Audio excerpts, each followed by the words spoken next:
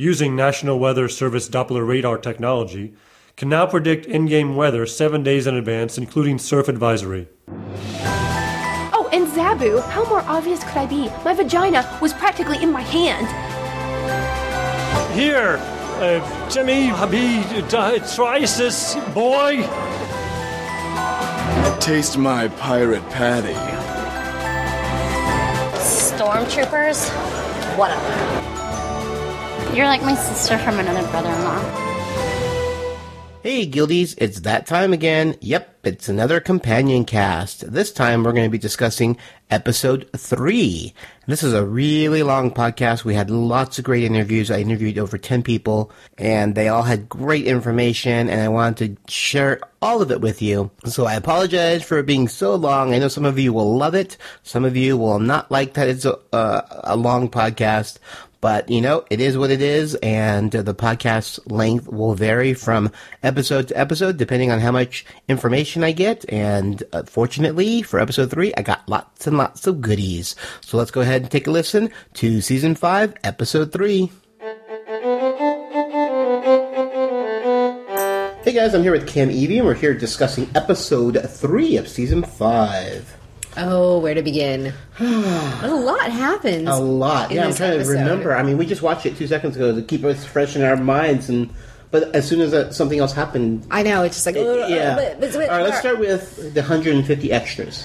Okay, yes. This is where we had 100... I think it was like 125 in the end. But so this is all taking place at Long Beach Comic-Con. Yep. So Grant Kimura... with Kimura Marketing, who we know through Greg Aronowitz, he said, I was like, I really would like to do this at an actual convention center because it's just not going to be the same if we don't, you know? Yeah. I mean, and everybody's like, no, we could, you know, like, Dragon Con, it's just in a series of hotel rooms, so, you know, it doesn't have to be like the grand scale of San Diego Comic Con, but I was like, but I really want it to be like, I want it to be like in a convention center, and so...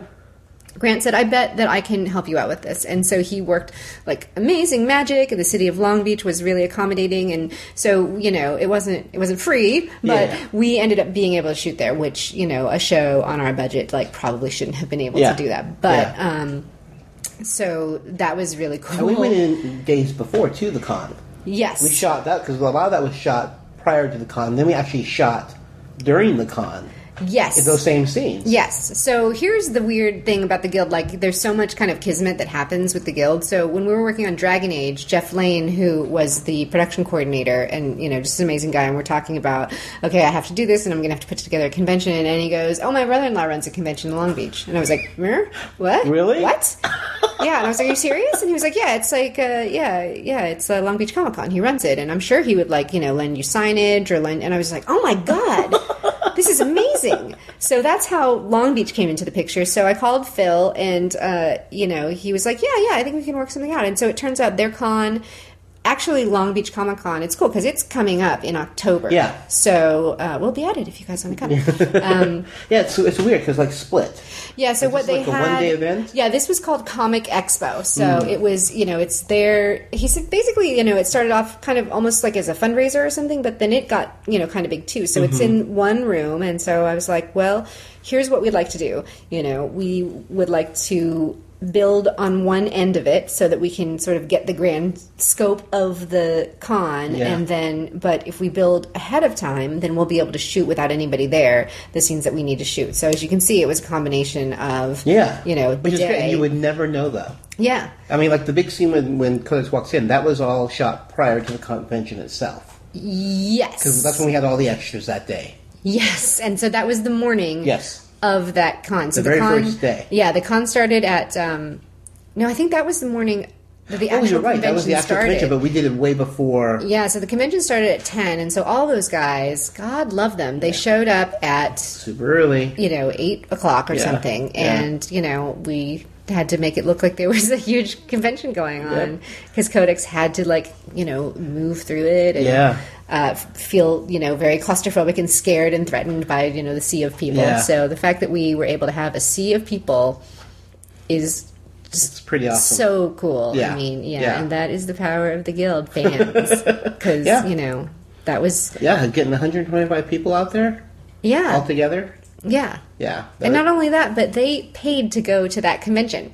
Which benefited the convention too. I'm sure the convention loved having the guild there. So that was the trade-off for Phil. Yeah. Where it was just like, can we bring people in? Yeah. What's great though is they paid to go to the convention. They actually got to go to the convention too because between downtime, it was like, okay, well, you guys can go have a few hours, have fun at the convention, and then if you want to come back and do some more scenes with us, you can, or you can just stay at the convention. Yeah, so some people said that they wanted to come back, and it was funny. And then some people came up to us and they were like, "We heard that we could do this. Is it cool if we come back and do it?" And we're like, "Absolutely." Yes, because I know in the scene where Zabu is trying to get into the panel and he's denied, which is Tony Jennings, by the way, his Legend of Neil cohort, which is great. But the girls sitting behind him, those two girls were actually just sitting there, and they didn't know what was going on. And then they got drafted in and became extras, and they're actually in more. Yeah, they stayed all night. Yeah, yeah. That's right. It was all night. It was all night. I was there until the very end. Oh my god, that was a long day. Yeah. But we had to get everything done. Again, we're not in the position where we're like, let's just throw money at it. We have an extra day. We'll just tack it on. It was like, no, it has to get done. Especially this, because I think, we only had 3 days to shoot at this convention? Mm-hmm. And that was it. Yeah, was it even 3? Was it 3? I thought it was 3. Yeah, it probably was. The convention was only 1 day, but I think all the other pre-stuff we shot. 2 days before. Yeah. So, yeah, it was crazy. Yeah, the end shot of episode 1 was actually shot that night. That was the last thing we shot. Yes, Bork pulled into the van. With the van. That was shot that same night. Yeah, but the other nice thing is that we were able to make these bags with the Mega Gameromicon logo on it, and so then we did actually, because God love the people. It's like, show up at 8 o'clock in the morning, pay us $10, and then, be in our thing. So, but they didn't pay us $10, but they paid, So we wanted to make it special and give people something for their trouble. So they all got a commemorative Mega Gameromicon bag. A bunch of goodies in it. Yes. And the best thing, and I know this was your idea, was you did a little 8x, or a little card, like postcards of the guild. And you had the guild sign, like, 500 of them. Yes. During a read-through. They signed all of them. Actually, it was Brian's idea. Was that Brian's idea? Okay, he's brilliant. That was the best idea because that was the number one thing that everybody, because I was in there when they were getting their bag for the first time, and they're pulling them out, and they saw that card with all 6 of the autographs on it. That's what made everybody jump for joy. That's so was that. Cool. And that to them, like, this was worth the trip, this was worth the drive, this was worth, So that was cool. I thought that was such a neat thing. And everyone got excited because one person saw it, everybody dug into their bag trying to make sure they had their own card. And we're like, if you don't have it, we have extras. Yeah, we'll get it to you. Yeah. But that was the thing, was an autograph picture from, it had all 6 autographs. Yeah. It was awesome. So it was really cool. Yeah. And, and I think the thing that's really nice about our extras is that people bond because they're together all day. You all love the guild. You start out as fans, and then, of course, if you're a guild fan, it means that you have, like, other fandom in common. On the Venn diagram, you probably intersect, in 10 different circles. So. Well, I went out to dinner with 5 of the extras. I just met that day. Yeah, we all bonded and we all hung out. We're all together on the table at the end when we got ran over. Okay, so I have to mention this because I just remembered it. So in the scene where they're walking down the hallway, yes, I asked Kenny to go to the end. Yes, I'm actually out there. I saw myself. I'm standing on the outside. He was posted at the end to make sure no one walked in. Yes, and then he's like, "Please come and get me when it's done." I'm like, "Absolutely." Like half an hour later, it was. I was like, "Oh my god, Kenny's out there." Did I come and get you, or did you walk back? I just finally, I stuck my head around the corner. I'm like, oh my god, it's empty. There's no one here. I've been standing out here, I don't know how long. I go walking in and everyone's at lunch. I know, and I'm like, oh, Kenny. Oh my god, I'm so sorry. I just left him outside. I'm so sorry. It was fun. It's terrible. It was funny. Oh, it was a memory. What a fail. It was a good story. Oh my god. It's, Oh, yeah. It was fun. Thank God it was you and not a fan. Honestly, not somebody who showed up that day. Thank God I know you, because then at least... It was a big deal to me. It was just funny when I stuck my head in and there was no one in the hallway. And I'm like, oh, wow, they're done. It's like being on kids, like Disneyland closed. Wait!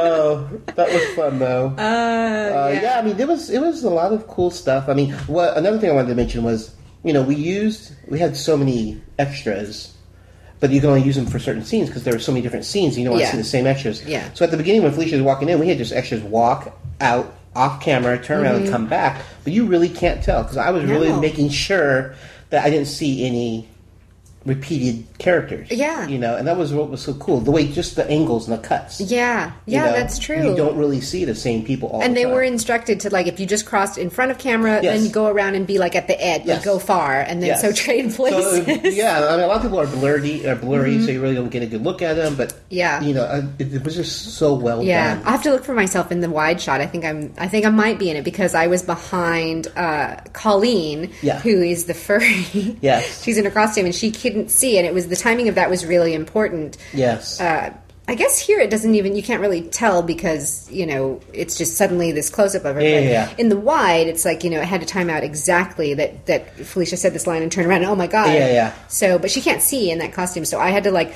push her at the right time, and so it's my fault if the take didn't work. Because sometimes I'd be like, oh my God, okay, go. Yeah, clearly, this is where my mind was the whole time. Like, push the furry. Oh, Kenny's outside. Ken, pay attention. So. Yeah. And of course, Edgar, everyone knows Edgar, he's in this. Yes. Of course, he's so smart, and he wears a big orange shirt. So he's noticeable in every shot. He's in 2 scenes. He did that on purpose. And, I'm sure he did. He's a smart one. He knows if I'm going to be seen on camera. What did he do for the big party scene in season 2? He wore a big blue shirt. Yeah, that's right. It's like the guy in the blue shirt. Yeah, that's right. Yeah. He's very distinguishable. He makes sure he wears a color that stands out. Oh, my God. So he knows people will see him. So funny. So much stuff in this is just hilarious. I mean, one of the things that made me laugh out loud about this script was the MMO workout. Oh, my God. I was there for that, and I was so hard not to laugh. Oh, yeah. I mean, we only see a small portion. I wish, maybe we'll see some bloopers, but... Yeah, we'll have to put those some are of that in. the funniest. He had like 4 or 5 takes. Oh my God, Scott was hilarious. That was the instructor, right? Yes. Yeah. Oh my God.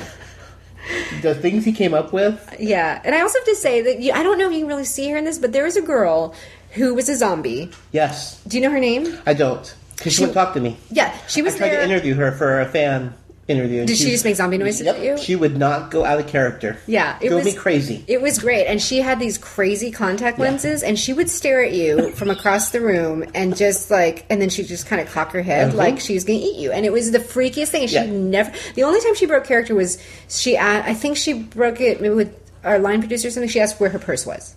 Really?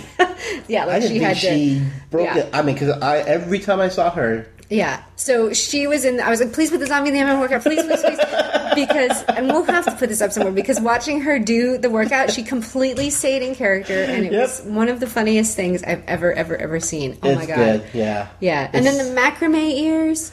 Yes, which are courtesy of Bonnie Burton. Well, Greg Aronowitz actually made them. That's right. Oh, that's right. That's right. I think I talked to Greg about making those, and Bonnie loved them. Yes, she loved them because she's on the Star Trek, Star Wars. Yes, and because she has a book out called that's right.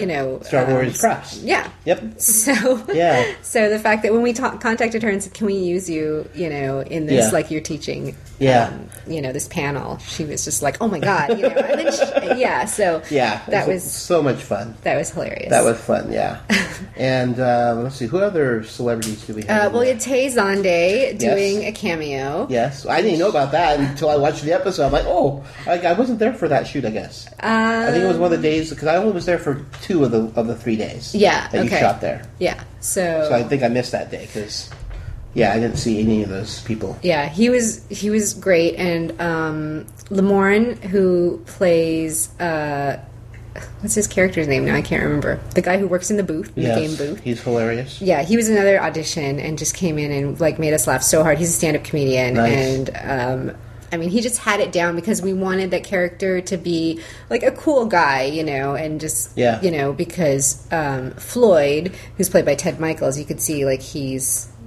He's neurotic and so we wanted Craven is Lamont's character's name. Yeah, we want he's his right hand man, so he had to be a little cooler somehow. And so he nailed it, and he's great, improvising. So we had. Yeah, do you know he just got a role? on a TV series for Fox. Oh, that doesn't surprise me at all. Yeah, he's replacing Damon Wayans Jr. Okay. on a new sitcom for Fox. Oh, cool. Yeah, he starts the second season. Brian actually sent me the email, and I didn't know who he was because I wasn't there that day. Got it. But I do remember the name Craven because he said he played Craven, and I'm like, I don't know who Craven is. Yeah. That's very cool. That does not surprise me a bit. I mean, he's definitely, somebody who's going to work it because he was hilarious. We saw an audition tape of him for another pilot he did, like in these short shorts, just improvising. It was really, really funny. Nice. So, and then who else? Oh my God, the thing with Tink and the camera. Oh, that's our contest winner. That's right. Yes, I can't remember his name. I should look it up. I can't remember his name. I don't know. But I'll look it up while we're talking. Okay. So he won a contest. Unfortunately, we had a contest for this because of the tsunami. So there was, a really fast fundraiser that Grant Kimura put together, and so they wanted raffle prizes. So we raffled off this part in the guild. Nice. And so there's another contest winner too, in a later episode. Or no, he was an eBay. Yes, that was an eBay winner, but it was right. also for charity. It was for Opus Foundation. Yes. So and we'll talk about him later when we get to that episode. Yeah. So it was funny, but he had to wait around all day, poor guy, just for this one little thing. But I think he. I mean, he was a fan. That's so awesome. Yeah. And he got to interact with Tink. Of all the characters. Exactly. But I gotta say, like, Amy and Robin, they just bring it in so many ways this year. And Robin is just, like, she is killing it, And just the beginning. It's just the beginning. Just the beginning, because, I mean, obviously we know what happens, but... Yeah, and, I mean, I have to say, there are some things... And so does Amy. Oh, yeah. Incredible. I mean, the whole cast, obviously. Yes. It's just like, but, sometimes people are, they have just certain moments. Things that they're doing, and it's pretty funny. Yeah. So, really, really cool. I'm trying to think of what other things there were. How about the kid and the father? Oh, that was another. Was that auditioned, or was that just a friend of a friend? That's Tom Conkle. Mm-hmm. He's a friend of ours. He actually has a show of his own called Safety Geeks, which is the first web series in 3D. He painstakingly re-rendered it into 3D. So Safety Geeks, can watch that. And then he and his partner Dave Beeler are a comedy duo, and so we've just sort of known them through the web world, and we knew that we needed a parent and a kid, and I was like, okay, well, we're not going to cast a kid. We're just going to find somebody who has a kid who is a friend of ours, so that because it's just. Well, it's just a really quick scene with no lines, and just needed pretty much a kid to stand there and and so do his thing. Yeah, because I think Greg has a story about the kid and the ice cream. So yeah, Greg tells that story, which I'm sure. Okay, well, here's the other behind the scenes part, because this was a big undertaking. So I was scattered in a million different places and trying to make decisions and keeping up on things and putting out fires. So it was early in the morning, so it was like, we need ice cream, and we're going to need it coming up. And I was like, did anybody get the ice cream? I was like, no. And I was like, oh, okay. Do you have a person to get the ice cream? No. Okay, so I send Jeannie out to get ice cream, and I'm just like, and then she calls me a little later, and she's like, okay, there's like a gallon, and there's like a 10-gallon. Like, which do you want? And I go, get the 10-gallon, just to be sure. I mean, I don't know, but it was like a giant, it was literally a vat of ice cream bigger than your head. It was huge that she came back with. And I was just like, why did I do that? What possessed me to get 10 gallons of ice cream? Like, what is wrong? For one scoop. For one scoop that they didn't even end up using. Yeah. And then that ice cream sat on the table and melted, and we didn't use it. And it was probably like $20 worth of, I mean, I don't know. It was ridiculous. I don't know why. Oh, that's funny. So, hey, look, it's Jeannie. She's IMing me right now. But, yeah, that was ridiculous. So, but, I mean, could that kid be any cuter? He's adorable. Yeah. So, stop it! Stop it, Jeannie! Leave me alone! Turn this down. Yeah, so there's a whole bit with the ice cream. Yeah. And then, the ice cream and the sucker, and they decided to go with the sucker. He's so cute. I think that is it. I think that's it. For the main... Yeah. Other than all the extras. I mean, they were great extras.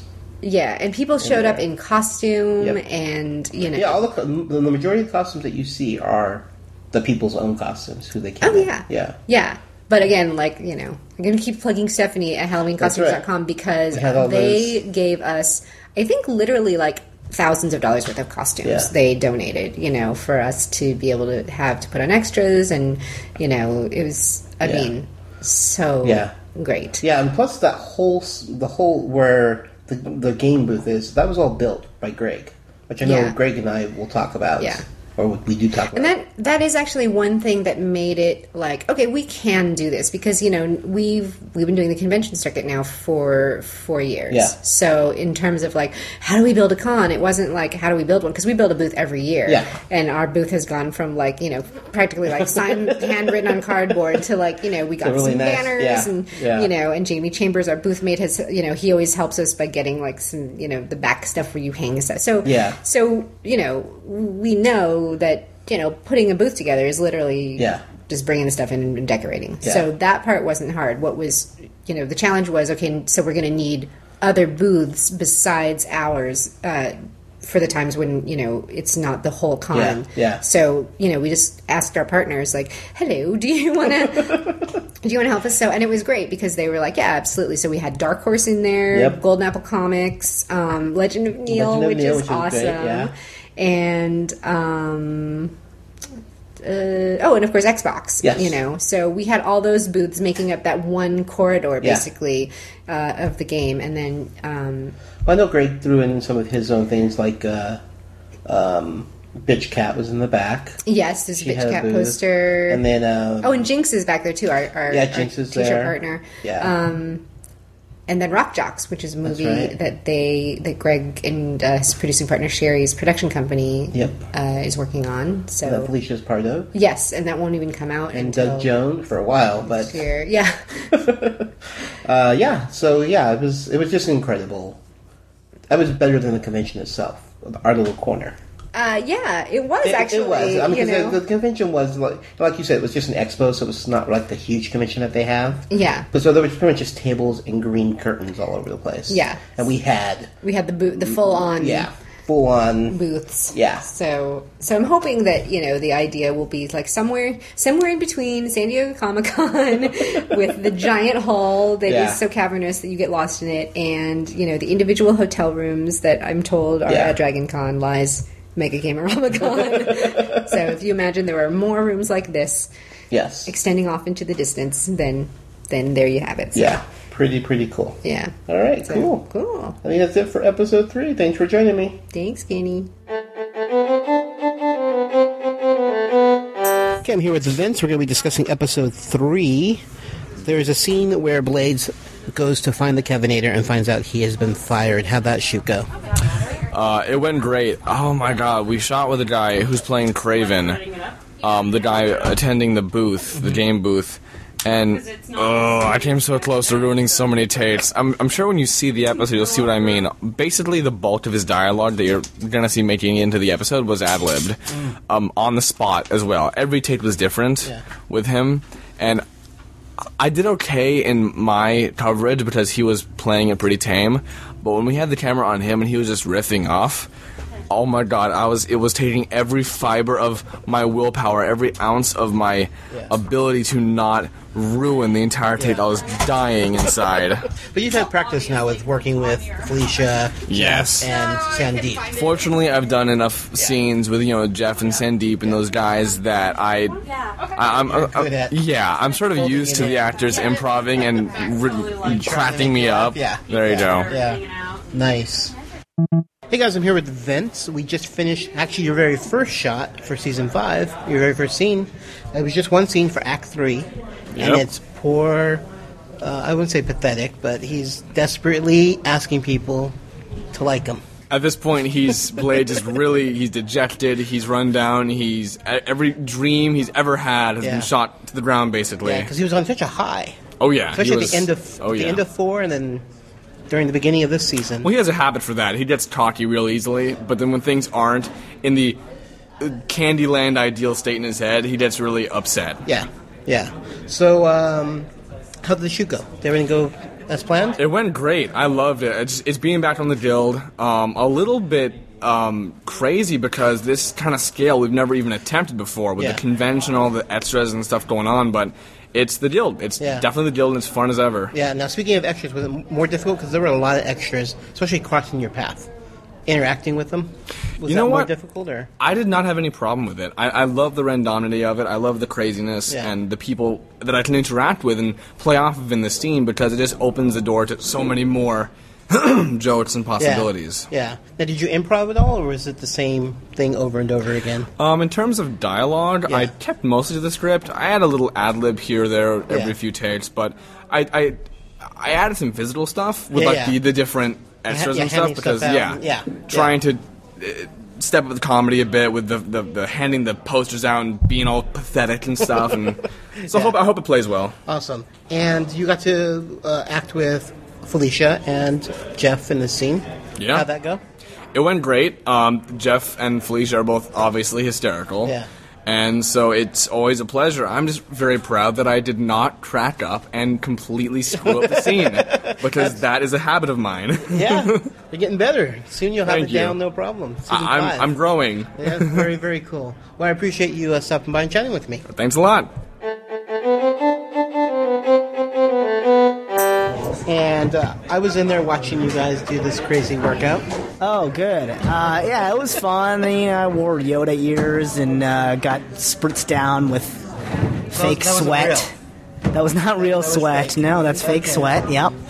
Though I do sweat like a bastard, so I don't know why they even really needed to do that. But that was fun. We brought my buddy Scott Henley in, which is actually a lot of our buddies. He's one of those old improv buddies of ours. We've like back in the Empty Stage days where Felicia and Jeff and I met.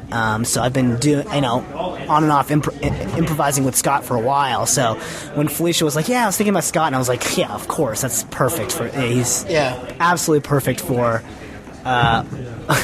workout nerd. Yeah. Or I can't remember what his shirt said. It was so funny. Hard nerd body or something like that? Something like hard body nerd. Yeah, body nerd. Something I was like, oh, that's perfect. Yeah. Scott's just hilarious. And so he just went off on these... was that scripted, or was that kind of scripted? There was like 2 lines of that were scripted, and then, a lot of it was just all of us sort of being like, oh, it'd be funny. Because like he was sort of riffing, because they had him do it for a while, and then I was like, then Felicia would just kind of chime in with little things like, oh, and certain terminology. And then at one point he was like, oh, all right, take a breath, check your pulse. And then the next take I was like, hey, we should do something where like it's like recharging our mana. Yeah. And so he said that. And it was just like, that's always fun when you kind of like are and there was all collaborating. Really funny scene that I know that wasn't shot between you two. I was watching when he was going to come up and show you how to shoot fire. Yeah, I was like, oh, with one of these takes, dude, just come up and correct my form. I think that'll be really funny. And he's like, oh, yeah. Yes, it was. But I thought it'd be fun if Zabu was like, really take it seriously. Like, this is, I need to correct my form, for sure. So that was sort of the attitude that he took, that Zabu took. And of course, he got very inappropriately close to me. Yeah. And unfortunately, that didn't get shot. It did. Oh, it did get shot. Yeah, you missed good. it. Yeah, I must have missed when you guys. We did it at the very when they flipped cam. I was out of the room. You're right. They flipped it. Awesome. So you did get it. So we did get it in there. I don't know. I get the cut because it was. It'll at least be gag reel material for sure. I mean, it was pretty. I think it was pretty fun. Cool. And how many times did you guys do those takes? Workout. You guys were working out for what, half hour? But I think it was only like 3 or 4 takes. Okay, so it's as strenuous. It wasn't really as strenuous as like some of the other things we've done for this show. No, not at all. It wasn't that bad. Okay, cool. And let's talk about you being turned away. So this is from episode 3, and what's cool is that your buddy Tony was the doorman, so you got to play with him. So finally got a Legend of Neil cameo. Well, not finally, but Mike was also in it before, but finally got Tony in here. And they just wanted him to, there's like this quick little bouncer role, but they thought it might be fun if we brought Tony in and we can riff a little, because we do this kind of shtick together. And Tony's just really great about that. He has a very dry delivery, and we just kind of like call each other out on ridiculous things. And so we just kind of came up with this not routine, but just this bit where I really wanted to get in and to this panel, and it was full, and then I just kept trying to like be like, oh, I think there's some commotion over there. You should, like just playing on the look over there gag, which generally works, look over there, and then they turn the other way, and then you sneak in.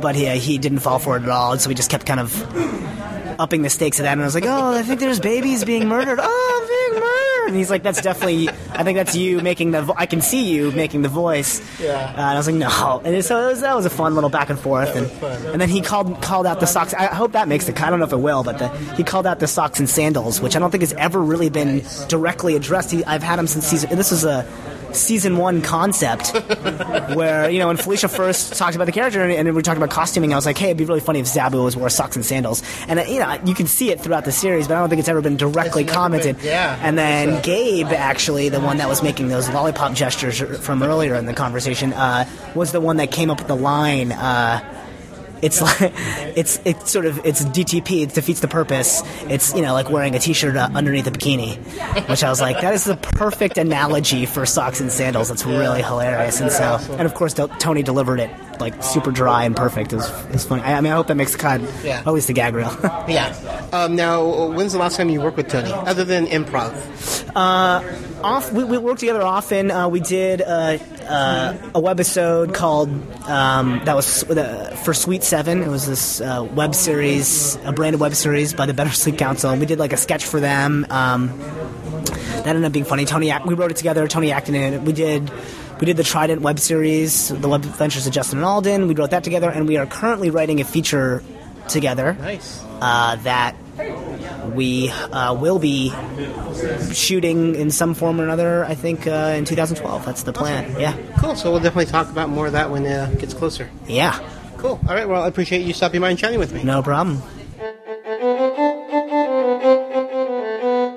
Let's first talk about when this is from episode 3, and it's Codex tells Vork that she's interested in Zabu. Yes, she's decided that she's going to go for it and just tell him how she feels, and she's going to commit to him and maybe make the big jump and actually get physical with him. Yeah. And I'm just basically telling her, it's watch out because you're just doing this because you're older and you're feeling the need to,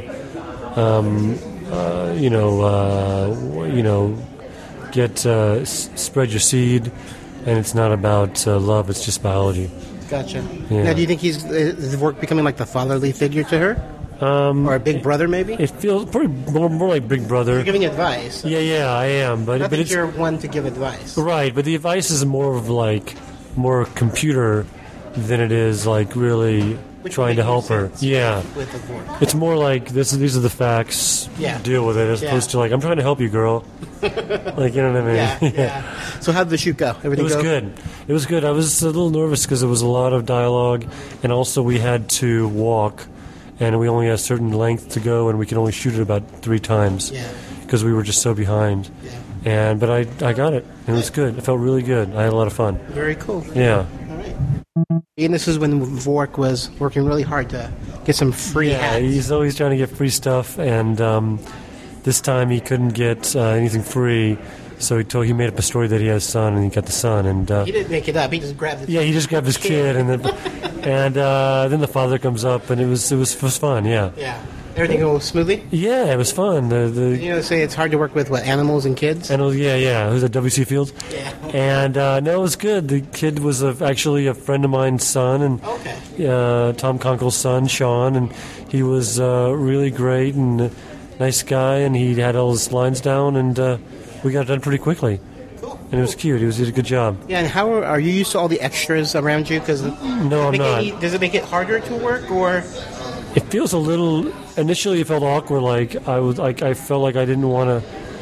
Like I was almost strange about committing to something with all these people around me. Like I don't want to. I don't want to get too loud. If there's so many people watching me, but I got over it quickly, and it was fine. It was just took a second to adjust. But it is weird to go from webcam alone to all of a sudden all these people. It's unusual, but it was good. I had a good time. Yeah. Now Felicia comes up to you, right? In this. Yes. In this scene. Yes. What is the conversation that you guys have? Basically, she wants me to. You mean with the getting the hat? Yeah. She says, "Do you want to come with me to do this?" And I say, "Yeah." And I get them to give her a hat, and I take it. So I'm just trying to grab as many hats as I can. Yeah. It sounds like a work thing. It was, it is very, but it was fun, and people seemed to be. There was a lot of the extras were fans, and so they seemed to enjoy doing a scene right in front of us. So it was good. Cool, awesome. Yeah. And you and Codex interrupt or actually walk in on Zabu doing his MMO workout. Yeah. I know it was a quick scene, but can you talk about that a little bit? Yeah, he was. We just happened to stop. There's like a point where I tell her. She says, "I think he's the one for me," and then that's exactly when we stop and see him inside exercising to MMO workout, and I'm like, "Yeah, you're saying what?" And so we look in, and he's just doing his workout, and he waves to us, and it was really funny. It was a funny thing to watch, Yeah, what did you think of the workout? It was funny. It's a friend of mine I know named Scott Henley who does the workout, leads the workout, and it was all this like. The game type of things like orcs and shooting lightning bolts as part of the aerobic thing, and it was funny. Funny to watch, yeah. Cool. Okay, I'm here with Jeff Lewis. Hello. Welcome. Thank you for joining me. You're welcome. Thank you for having me. Just got done doing a scene for episode 3, and it's when Blades is frantically trying to give away his photos. Yes, and he can't do it because he's so unappealing. And then Vork walks up completely garbed in like giveaways. Yes, a giant, huge green bag of free stuff. Yeah. So how'd that scene go? Good. It went well. It was good to. It was really fun to be with everybody, and that's right. This it was really your very fun. First scene My first scene, yeah. For season 5 of the game. Yeah, it was a lot of fun. Good to be back. Yeah, I got to spend a lot of time off set, getting reacquainted with everyone. Yes. And talking to everyone. It was fun. Very cool. And now this one had a lot of extras. Walking all over the place. So was that more difficult? No, I just try to avoid walking anybody. It's just kind of when I see somebody coming towards me, I go left or they go left. Yeah. Hopefully we both don't go the different directions, so then we hit each other. At the same time, yeah. Yeah. So as long as we go opposite directions or timing. So no, it wasn't a problem. It was definitely a lot more than I'm used to, but it was fine. It was good. Very cool. And what else happens in this scene? Oh, this is where Vork has epiphany? Yes. But he doesn't announce it yet. He just tells he does not. Blades to go grab his laptop. Something he's cooked up in his head that is he sort of instructing Blades to go take care of a couple things, and there's something, and we find out later that he's going to do something with it. Yeah, and actually it was inspired by Avinashi, Zabu's mom. Yes, Mrs. Zabu. Yes, Mrs. Zabu. She instructed me in previous season about supply and demand and how to run up stuff, the stock market type stuff with the game. Yep. So she taught me. Yeah. So you're actually using something that you learned from her. Using something from the previous season. Yes, a callback. Very cool. Yeah. Very cool. Yeah. All right. Well, I appreciate you stopping by and chatting with me. My pleasure. Your pleasure. It's always my pleasure. It's everyone's pleasure. All right, so let's talk about the scene where you're in your little Asian anime outfit. Anime, yeah. And you grab the camera and throw it on the ground. That was actually one of my favorite scenes, I think, that I did, because I never got to smash a freaking camera on the ground, but I got to do my scene with Haley, who plays Rachel, and we've actually gotten to be pretty good friends, and I just love her, and I think... I just saw episode 1 air, and I think she was so good in it, and just seeing her in the scenes, like, she's just a really good actor, and I think she just is so cute. So it's actually kind of fun to bully her a little bit, even though she defeats me at the end. Yeah. She has Stormtrooper help. Yes, she could. If it was one-on-one, Team would definitely win. Oh, definitely. But yeah, throwing the camera on the ground was really funny. Especially because I wasn't very good at it, I guess. Like, they made me do it over and over again because, like, I wasn't throwing it on the right mark, or it wasn't bouncing the right way, and it just wasn't good enough for them. So I had to do it a couple of times. She got it eventually. Yeah, I actually just saw a little footage of it because Sean showed it to me on our way to Comic-Con, and it's really, really funny, actually. And I think the guy holding the camera was a winner. Contest winner, yeah, which is really awesome. I got to meet him and do a scene. I just felt so bad that it was, like, such a mean scene, and, like, I was abusing him, and he won this contest, and he's like a Tink scene. He was a great fan, and I feel like I was abusing him, but, you know, he was really nice, and he was really cool about it. So if that was me, I would be like, give me a different scene, like. But yeah, it was really awesome, and I'm glad I got to work with a contest winner. That was awesome. Yeah, great, thanks. Thank you. Yes, let's go ahead and discuss your encounter with Tink. Oh, Tink. Yes. And the T-shirts. Tink, oh, she's awesome, played by Amy. She's such a great job, and we were actually filming at an actual convention in Long Beach. I was going to say, you were actually in the middle of the convention. Which was so surreal because I walked in and everybody's in full-on garb. It's amazing. And one girl even was a zombie, and so she would not break character the whole time. She drove me crazy. Yes. I kept trying to interview her and talk to her. Yes. And she wouldn't break character. She would not. I went up and tried to talk to her. I was scared that she was going to eat me. It was pretty intense. And then, and Tink, she has to break a camera in the episode, which she had the hardest time trying to break because they're already pre-broken. But finally, at the end, she got it so it would just bust in smithereens. And I loved at the end then when I had my stormtroopers marching up beside me, my protectors. That one look. Just I know. calling to your side. I know. I'm just right there. I have power. I run the convention. Yeah. How did that scene go? Did it go pretty smooth with all the extra crowds? And It did. I mean, there was definitely a huge crowd, lots of spectators and everything, but it was really cool because you had full extras that were such big fans of the show, and they were there supporting it and super excited to be involved in it. So that was cool. And then a lot of people dressed up, and I felt as if they all were really cooperative and excited to participate versus hindering it at all. Yeah. Great. Well, I really appreciate you chatting with me. Of course, anytime. Thanks. Hey guys, I'm here with Greg Aronowitz, and we're discussing episode 3 of season 5. How you enjoying the season so far? I'm loving it, so hopefully they're enjoying it as much as we are. It's early on, but it's still early, but it's you still see fun. where it's going. Yeah. All right, so this episode, we actually get to the convention. We're not in the van, we're not in the hotel room, we're actually at the convention, and everybody enters. Now, you had to create that from scratch. I mean, we were shooting at the Long Beach I didn't build the building. Convention. But we were shooting at a real convention. Mm-hmm. But we took all their signage down, or it wasn't started yet. I think we were there a few days before. So we got there 2 days before the real convention.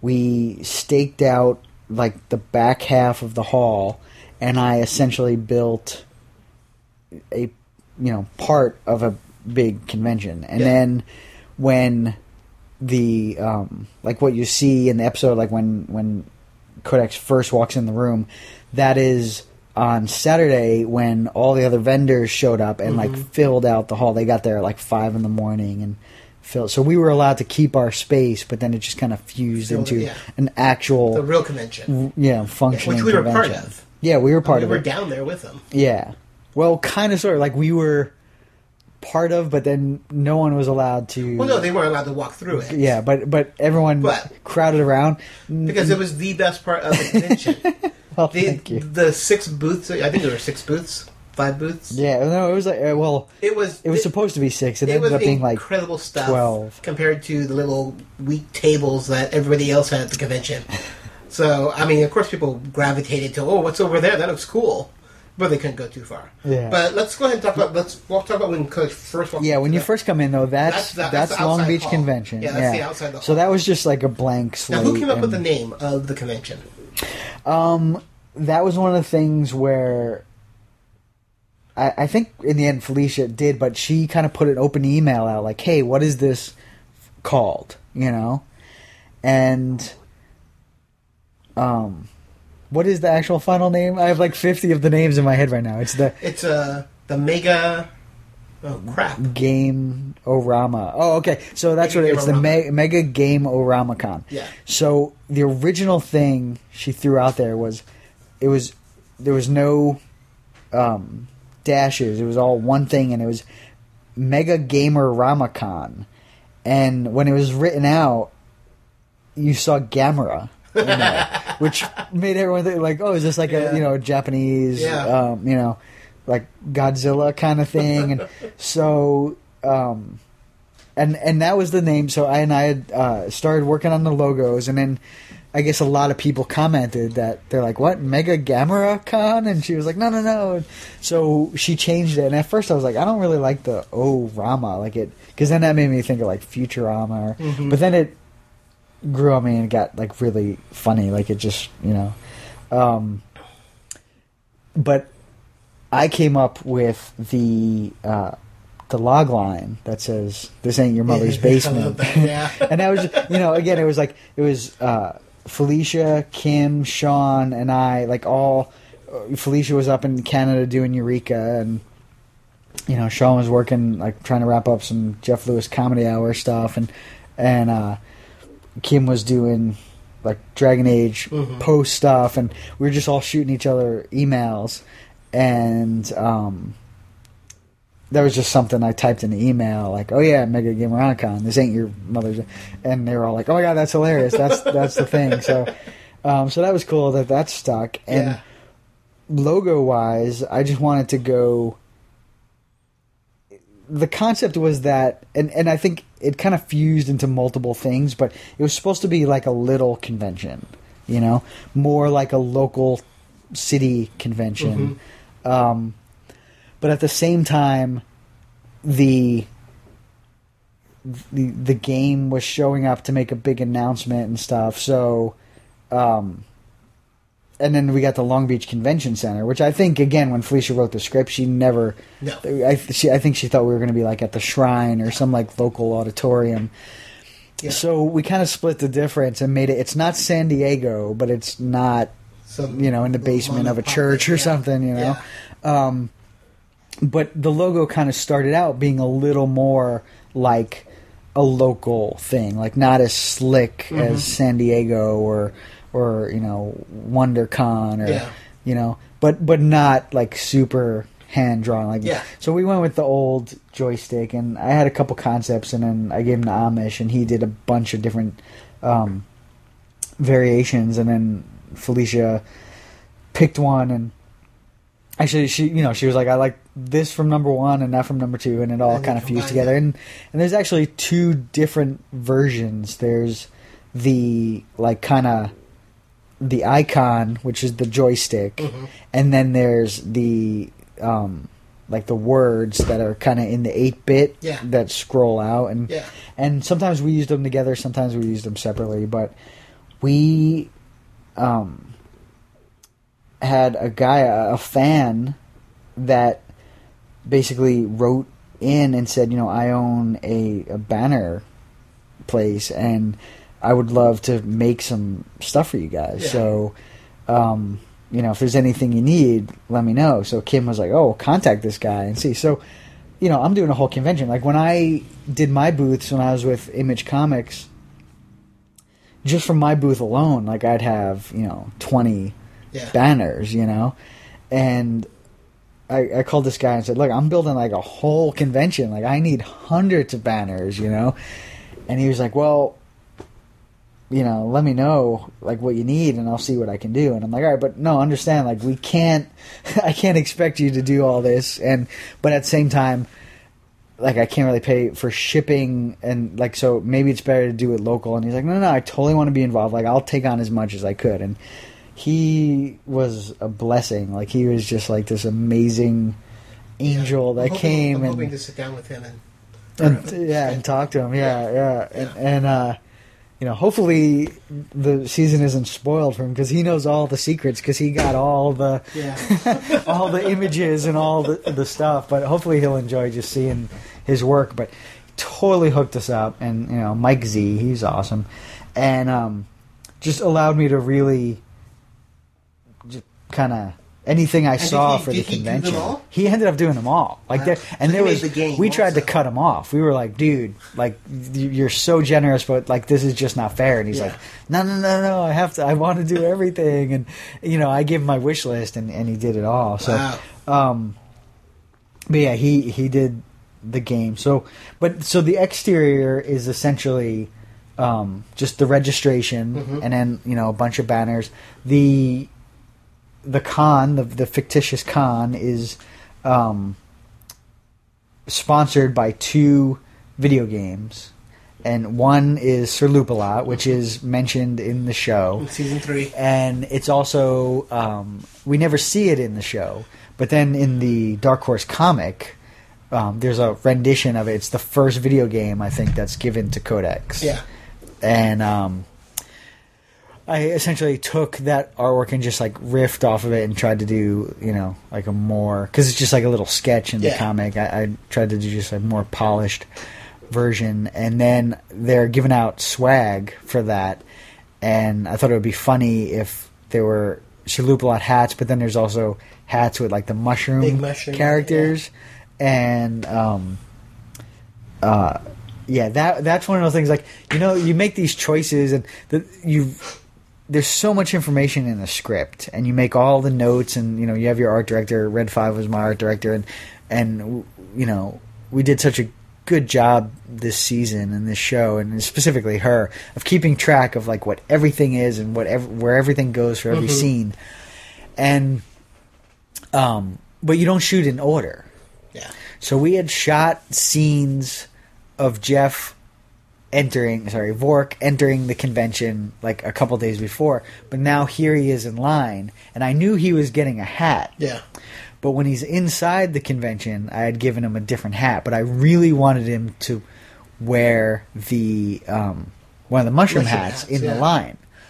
And I don't know if I read it wrong or if it was just in like one of these little conversations, because we have all these side conversations about like, well, what if this happens? What if this happens? And sometimes it blurs between what's actually in the script, what actually gets shot, and what is just discussed but it never happens.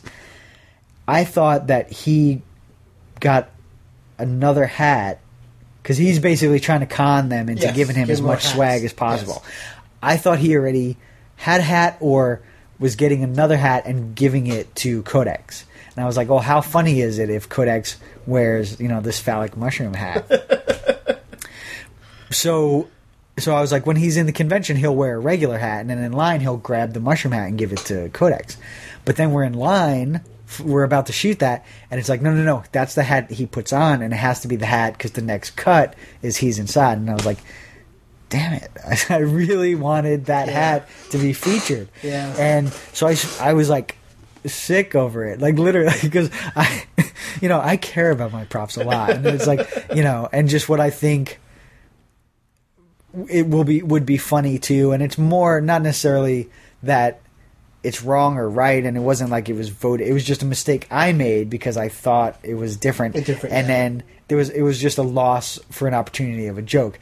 And Sean Becker comes up to me later, and he's like, "You all right, man? You look like down all day." And I'm like, and I just told him that I was like, "Oh, because I wanted to do this thing." And he's like, you know what? He's gonna wear that hat. He's like, we'll find a place and we'll put it in there, you know. And he went out of his way to find a place to have him ultimately wear, which is awesome. Yeah. And, it was like, and it's a dumb thing to be upset about, but at the same time, it's like, you know, that's what makes me pay attention to all those details that you were talking about that people love, is just because it's just, that's what amuses me, and that's what inspires me, and it's like, you know, it just, I get, you know, I become super passionate. So, but those hats are funny, so hopefully people enjoy that. There was another crazy thing that I had to just let go because I didn't want to fist fight a 6-year-old. But in that scene, when Vork tries to basically pass off this strange kid as his son, in the script it says that the kid is eating ice cream. It's supposed to be like super messy, and the joke was just that it's like it's like all over his shirt and all over, and I coordinated with the wardrobe, and they had like, you know, an additional shirt for him and everything, and I guess the kid, he was just really young, and I guess he didn't want to be there or like volunteered, but then when he got there was freaked out because there was like 150 extras, and you know what I mean, he just saw way too much half-naked cosplay women, or well, I don't know what was happening, but he was freaked out and didn't want to do it.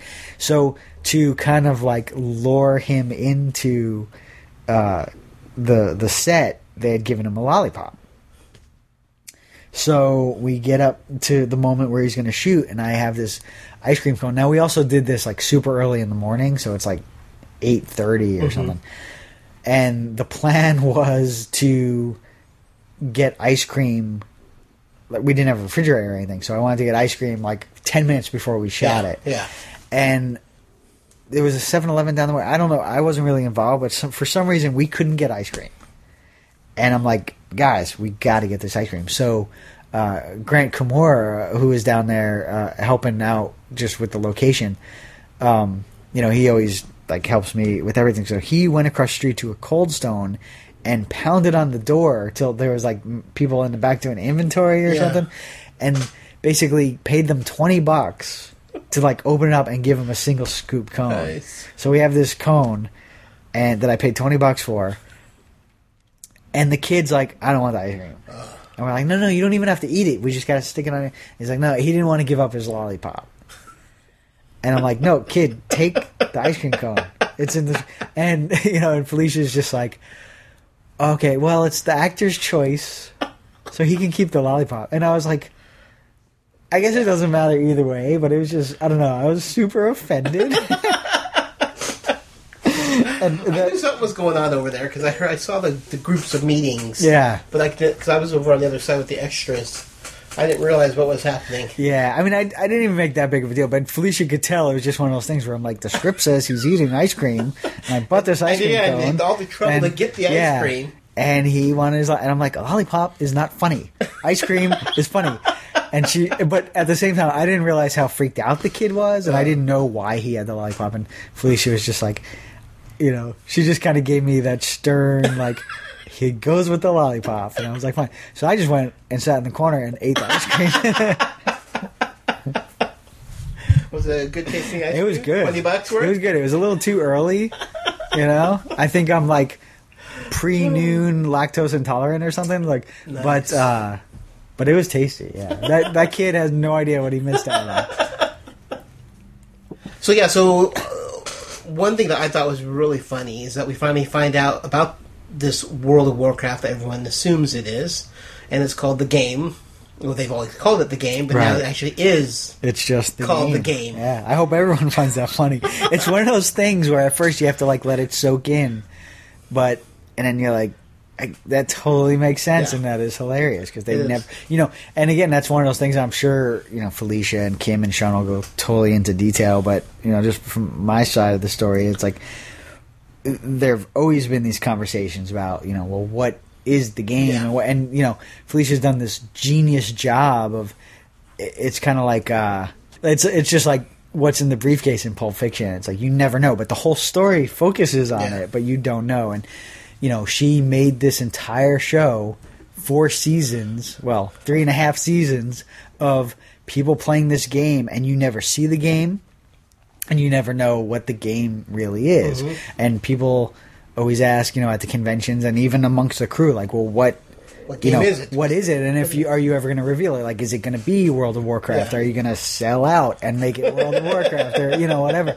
And she was just always very specific in that, like, we don't really know. But then, it becomes a big part of the story, and it's just kind of funny that they've been saying it all along, and we just never realized it. It's the game. Actually what it is. And, so we went with a kind of, World of Warcraft type logo and the font and the textures and, because at the end of the day, it is, an MMO and it is, that style game. Yeah. So we tried to capture all the flavor of that without ever,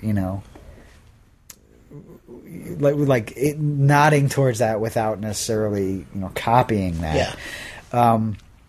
And we wanted the booth to be really big. And again, in the beginning, we thought we were just going to be in some single, like Hall B of the, Pasadena Marriott or something, like where there would be like 5 tables. And so it was like, well, how much space does the game get and how slick is it? But as it developed, I felt strongly that this is supposed to be the attraction. Like this is like the leading force in gaming. Like these are the big dogs, and this is and which really plays into the story. So it couldn't be just some pipe and drape with a couple posters. It had to be like they were the Marvel booth, or the Lucasfilm booth. They were the guys, So luckily, I had my old booth from Action Toys when I would, tour with Image Comics, and we had it was pretty impressive, it was like, sometimes we were like 40 by 40, sometimes we were 20 by 20, but, we definitely, we had a lot of height, and it's kind of modular.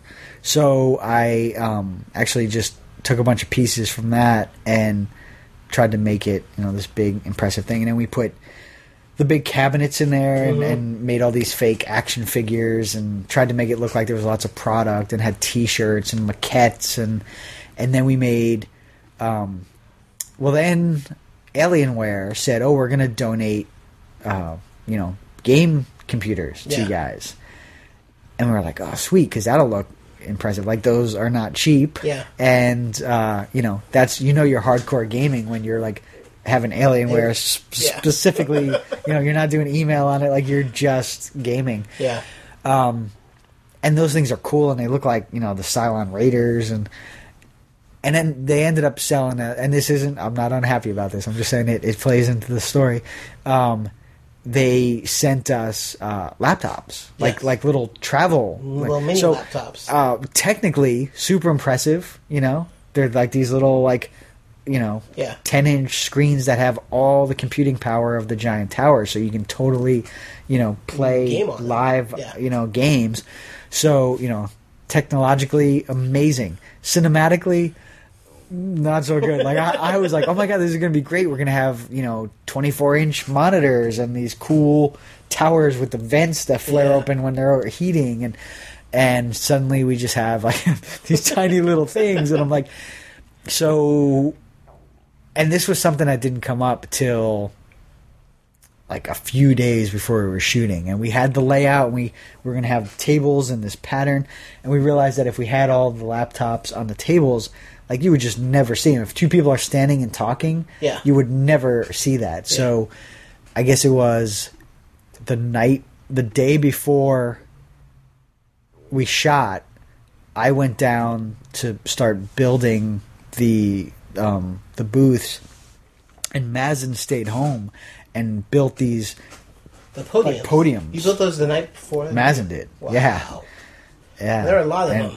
Yeah. There was like 10 of them, and they had to be like a specific height, and they had to have a thing that slid out for the keyboards, and then again, thanks to Mike Z, we had these cool the logo.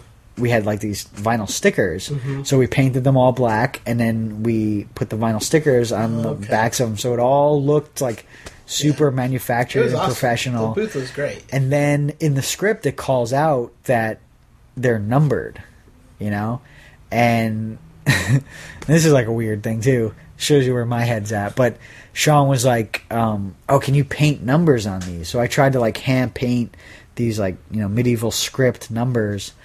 And I needed to paint on both sides of the thing, so wherever the camera was, you saw it. Yeah.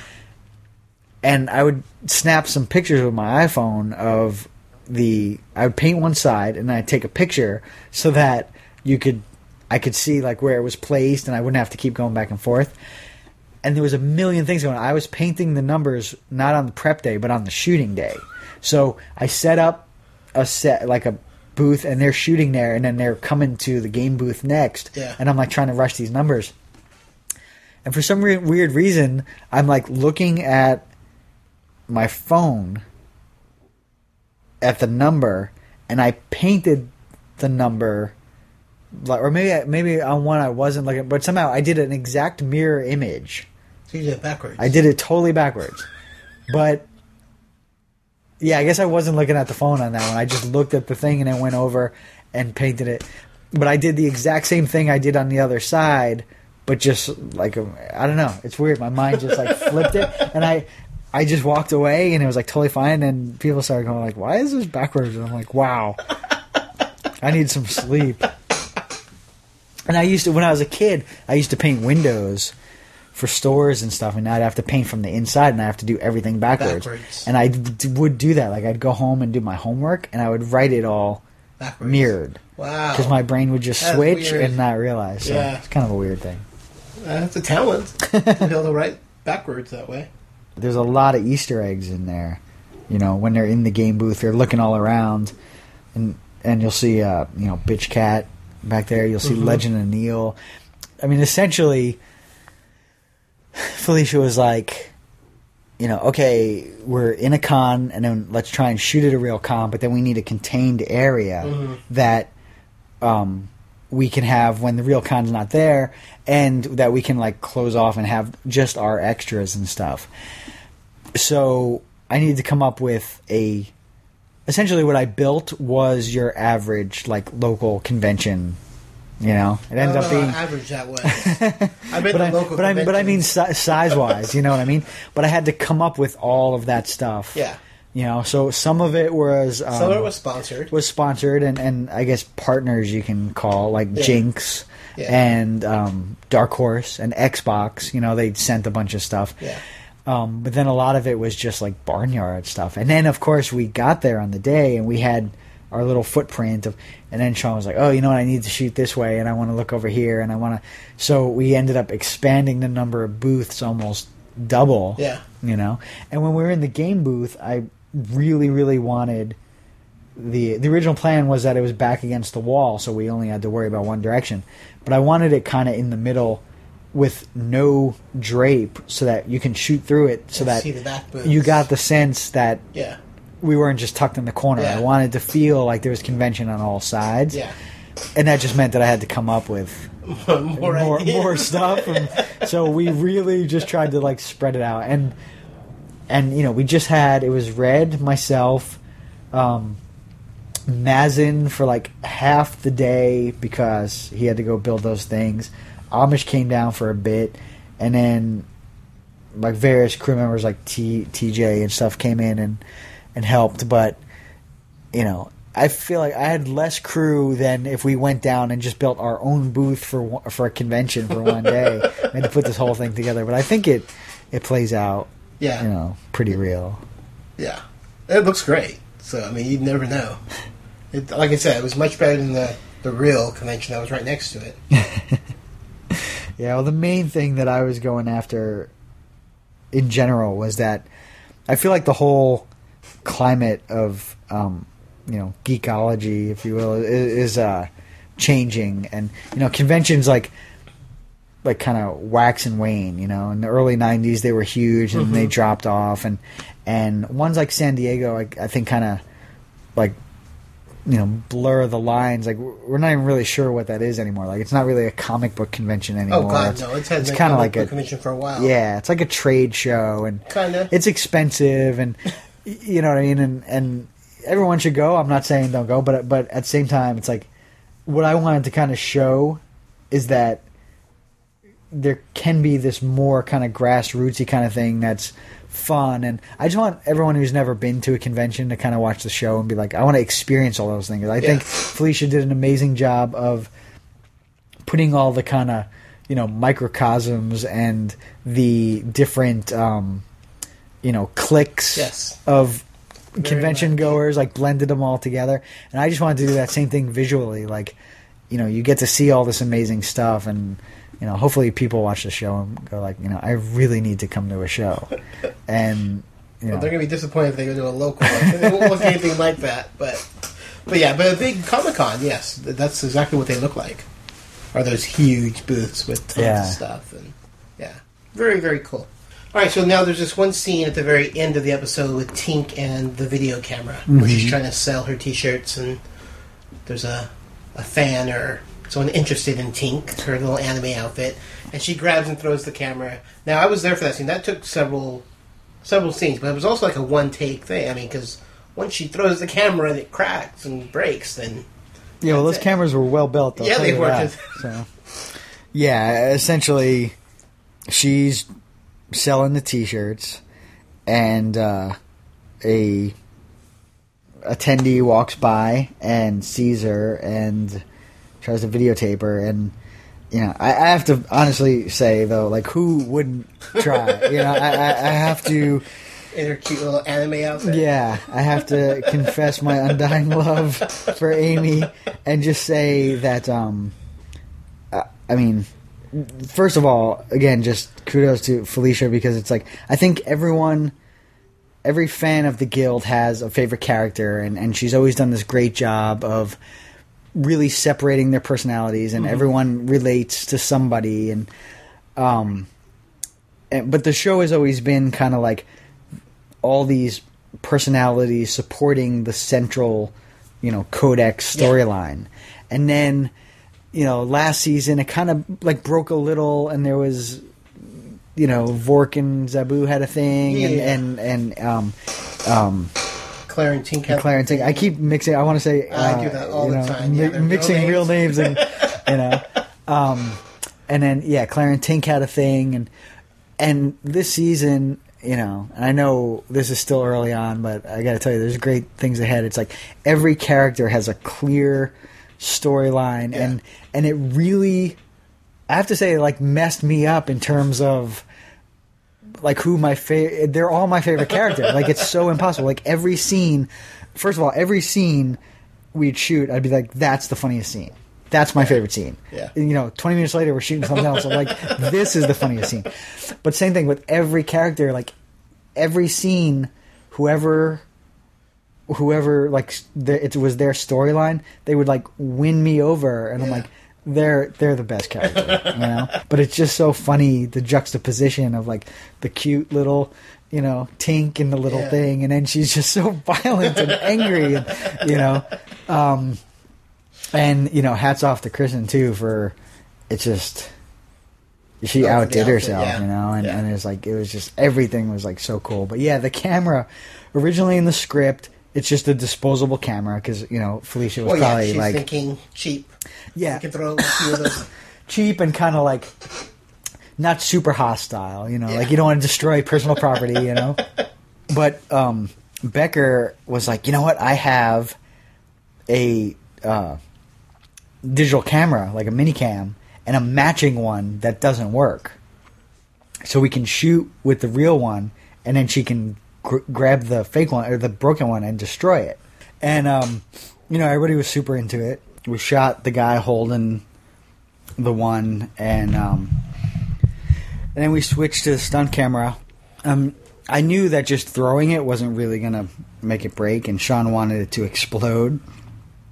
So I went in and I borrowed from Chris Walters one of his tiny little technical screwdrivers. And I tried to take out as many screws as I could. Oh, okay. And it was really hard. Like those things are not meant to come apart, and then Amy had to just grab it and just throw it as hard as she could. And as you said, we did a bunch of different takes, and each time it did something different, but it never fully came apart. So I was able to keep like kind of cobbling it back together. And then the guy who he was an extra, but I think he like won a contest to be a featured extra, And so he would kind of just hold it together, and then she would grab it and spike it, and it was we got some good shots there. There were some shots where Pieces Man flew.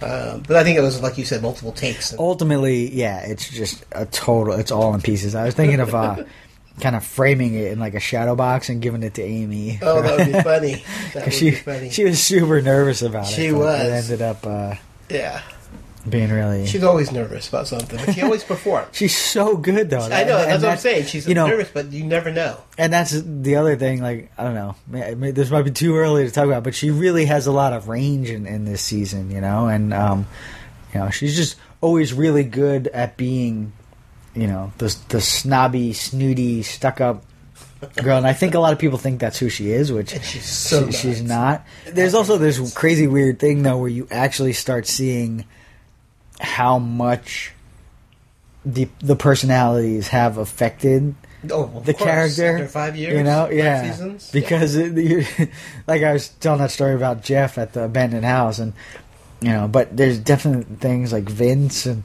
where you're just like, what, am I watching the character, or is this just Vince right now? Like, what is happening? I think those two are probably the closest. They've really found their niche, and that just like amplifies the season, because everyone is just they know their character so well. There's so much depth to all these personalities now. It's no longer just this like comedy about fish out of water. There's like all these crazy things going on. It's pretty fantastic. That's great. Now there's another scene I want to talk about real quick, is when Codex and Vork are walking down the convention hallway, and there's all these great billboard signs for things that are happening in those rooms. Now, who came up with those? Obviously, did you build the signs? I did the graphics, and then Mike Z actually printed those. He printed all those out too? Oh my god, he did do a lot of stuff. He printed those as vinyls and shipped them, and then Pooja and I actually spread them out onto like cardboard, foam core. Yeah, and they're big, so that was a challenge all to itself, like not to get wrinkles and stuff. Yeah. So who came up with the titles?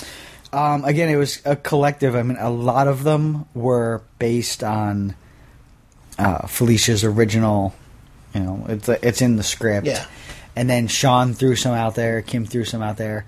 On those actual titles, I didn't really veer away from what was already written because there were so many things to do and add on, and I couldn't really come up with anything. Like, they're all pretty funny. Yeah. There were a few that I did augment. Like, one of them was Star Wars Macrame. With Bonnie Burton. Yeah, but it wasn't in the script. It just said Star Wars Macrame. Okay. And I called Felicia and I was like, "Oh my god, you gotta let me put with Bonnie Burton because like that's her thing." And like it just would be so weird to not like.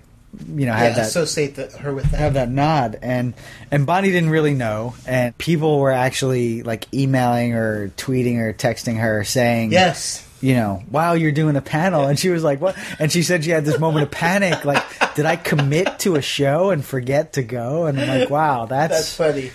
Well, there were people walking up and down those hallways reading those, thinking that the real people were going to be in those.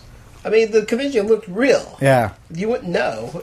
And that's what was funny. We're like, no, it's just for the I told the Bowie Brothers to go around and just start asking people, like, what panel they would go see. Because the thing is, like, yeah, of course, like, the, Wheat and Wine, people are like, oh, Will, like, I want to see Will. But some of them didn't have names. They were just, like, fictitious, like the physics of rocket launchers and video games. Yeah. But people were like, "Oh my god, I totally want to go to that." Well, yeah, that's not real. So, but it was pretty funny just how excited people were. And it's a quick scene. Of course, it ends up with Zabu in the video game workout with the workout nerd, and he has the macrame ears. Ears on, yep. Which I made those, and I was just like, oh, I can learn how to do macrame. And I'm like, well, this is super complicated. So you actually made those? Yeah. Yourself? Yeah, I made them. I didn't macrame them. I thought, I guess I was thinking that macrame was something else.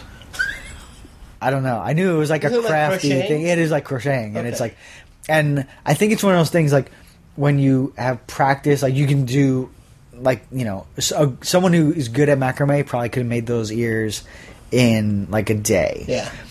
But I like went online to figure out how to do it, and I'm like, yeah, this is not, it was not. You should have called Bonnie. It's one of those. I know, and it would have been ultimately really funny to do that, but what I did is I just went out to some thrift stores and I found like an olive drab crocheted sweater for like 99 cents or something, $2 or some ridiculous thing. And I just made my little wire frame, and then I cut. You just crafted them. Yeah, I just crafted them out of existing. Nice. Well, technically, they're crocheted ears. Yeah, I just didn't crochet them myself, But Bonnie ultimately saw them, and she's like, "These are cool. These are really nice." Yeah, they're going to wind up in her next book. I'm just like, "Oh, that's really cool." But and then one of the things is Middle Earth topography using vegetable arts. Nice. And I so badly wanted to do like Mordor or something like all out of vegetables, and I'm like, I could totally get into this, and Sean was like, yeah, I just the joke is that you see the sign and you never really see the panel. Yeah.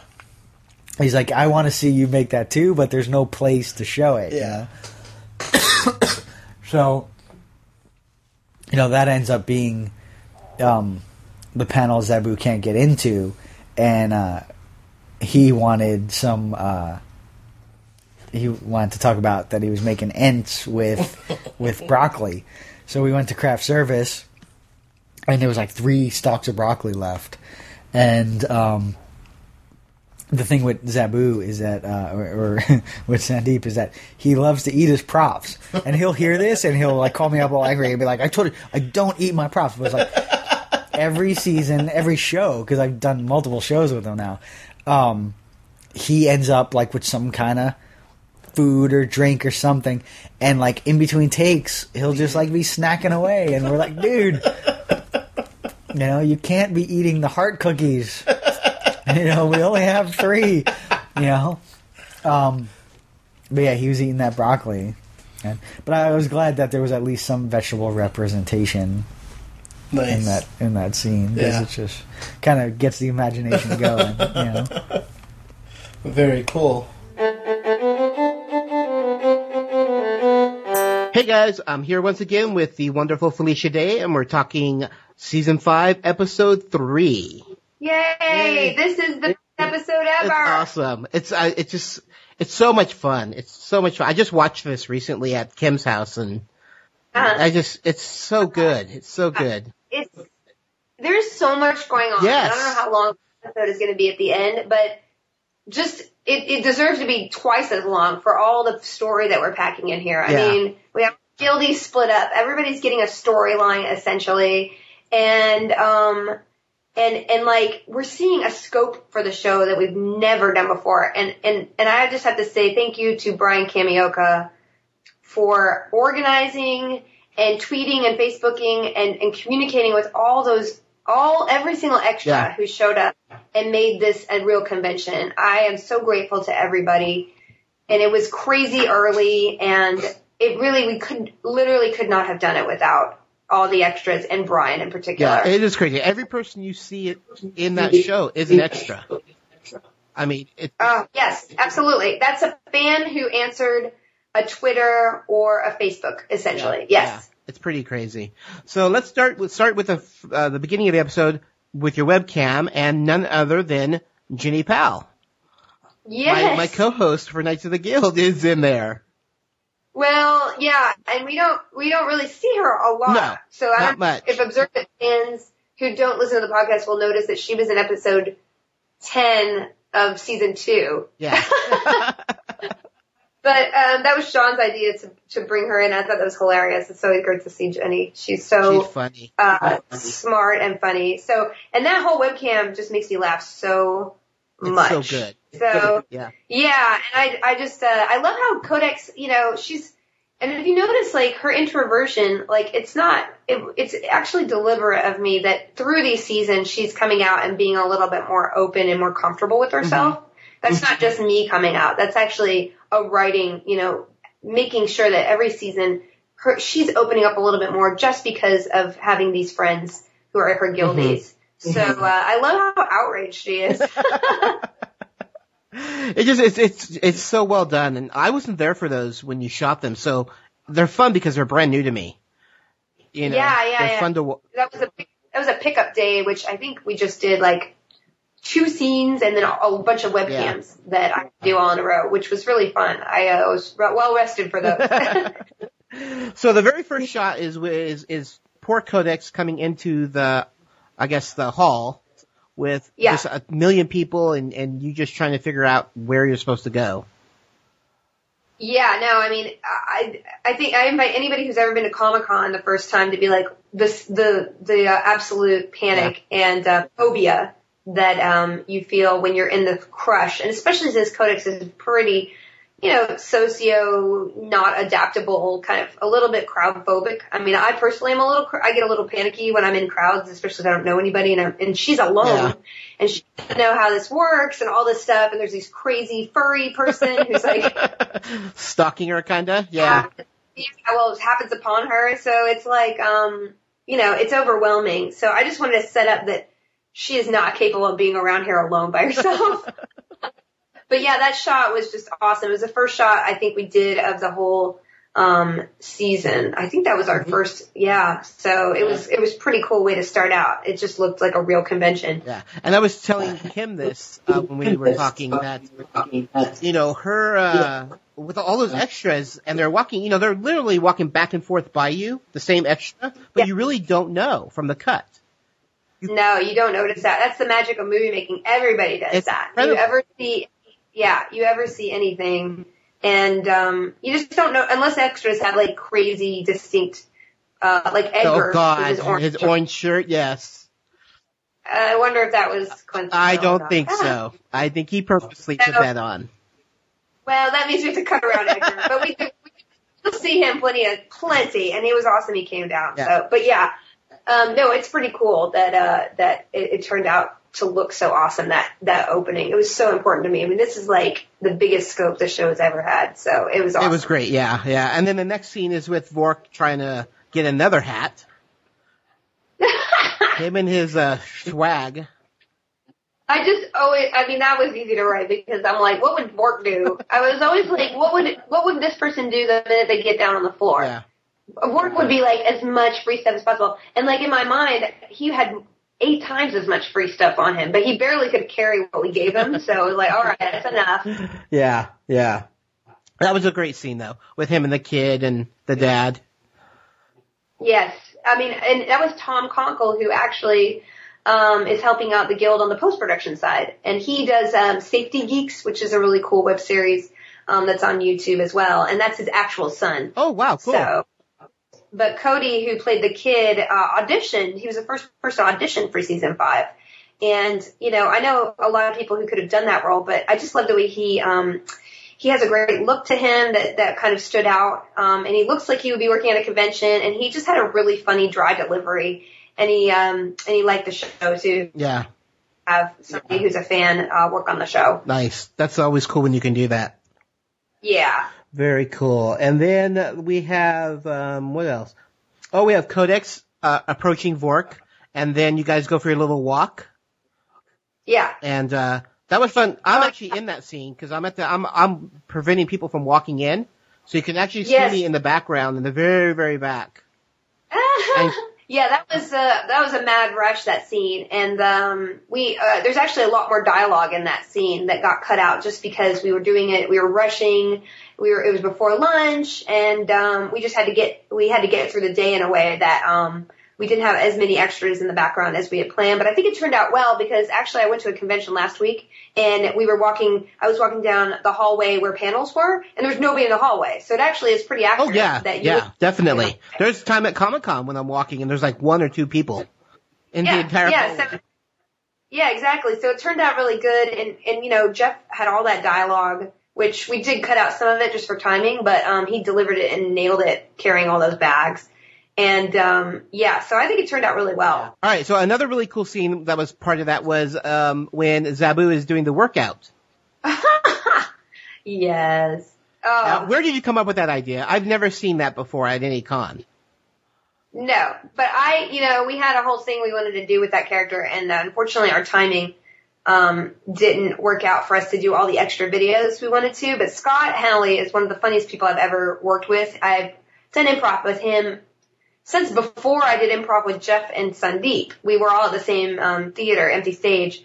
So, his casting was a no-brainer. But I actually was inspired by, for Dragon Age, I worked out so much. I've never been in such good shape, and I'm not in good shape now. But for like 5 months, I realized, this is why actresses look so hot, because they work out 3 or 4 hours a day. So it's an amazing, you gotta be an athlete. But I would go to random, in addition to going training with the stunt people and doing all this other stuff, I would go to a bunch of aerobics classes at my gym just to do anything. Mm-hmm. And one day, this guy was teaching aerobics that was the nerdiest guy I've ever seen. Like, he was wearing hiking boots and below the knee, cargo shorts and big old t-shirt. I was like, this guy's totally unqualified to be doing an aerobics class. He had the bungee cord on his glasses. Nice. And I was like, oh my God, wouldn't it be funny if there was just a kind of a nerdy workout guy who was teaching a class at the convention. I love it. It's so funny. So I wrote that down as like a side note, like, hey, this would be funny to have. And then when I sat down gathering my notes, I was like, oh my God, that would be so funny to see Zabu try to do that.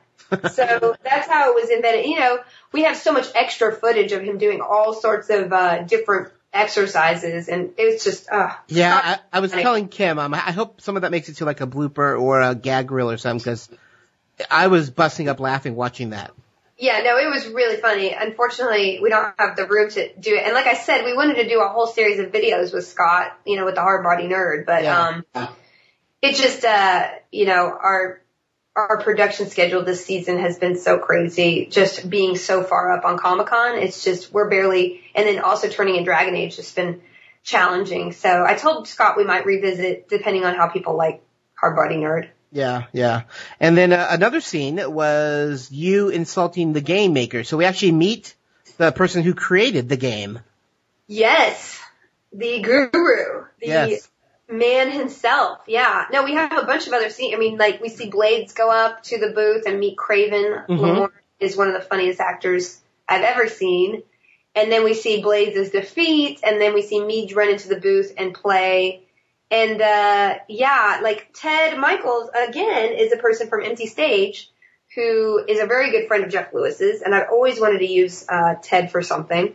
And when I wrote this role, I was like, wow, Ted would be hilarious as this.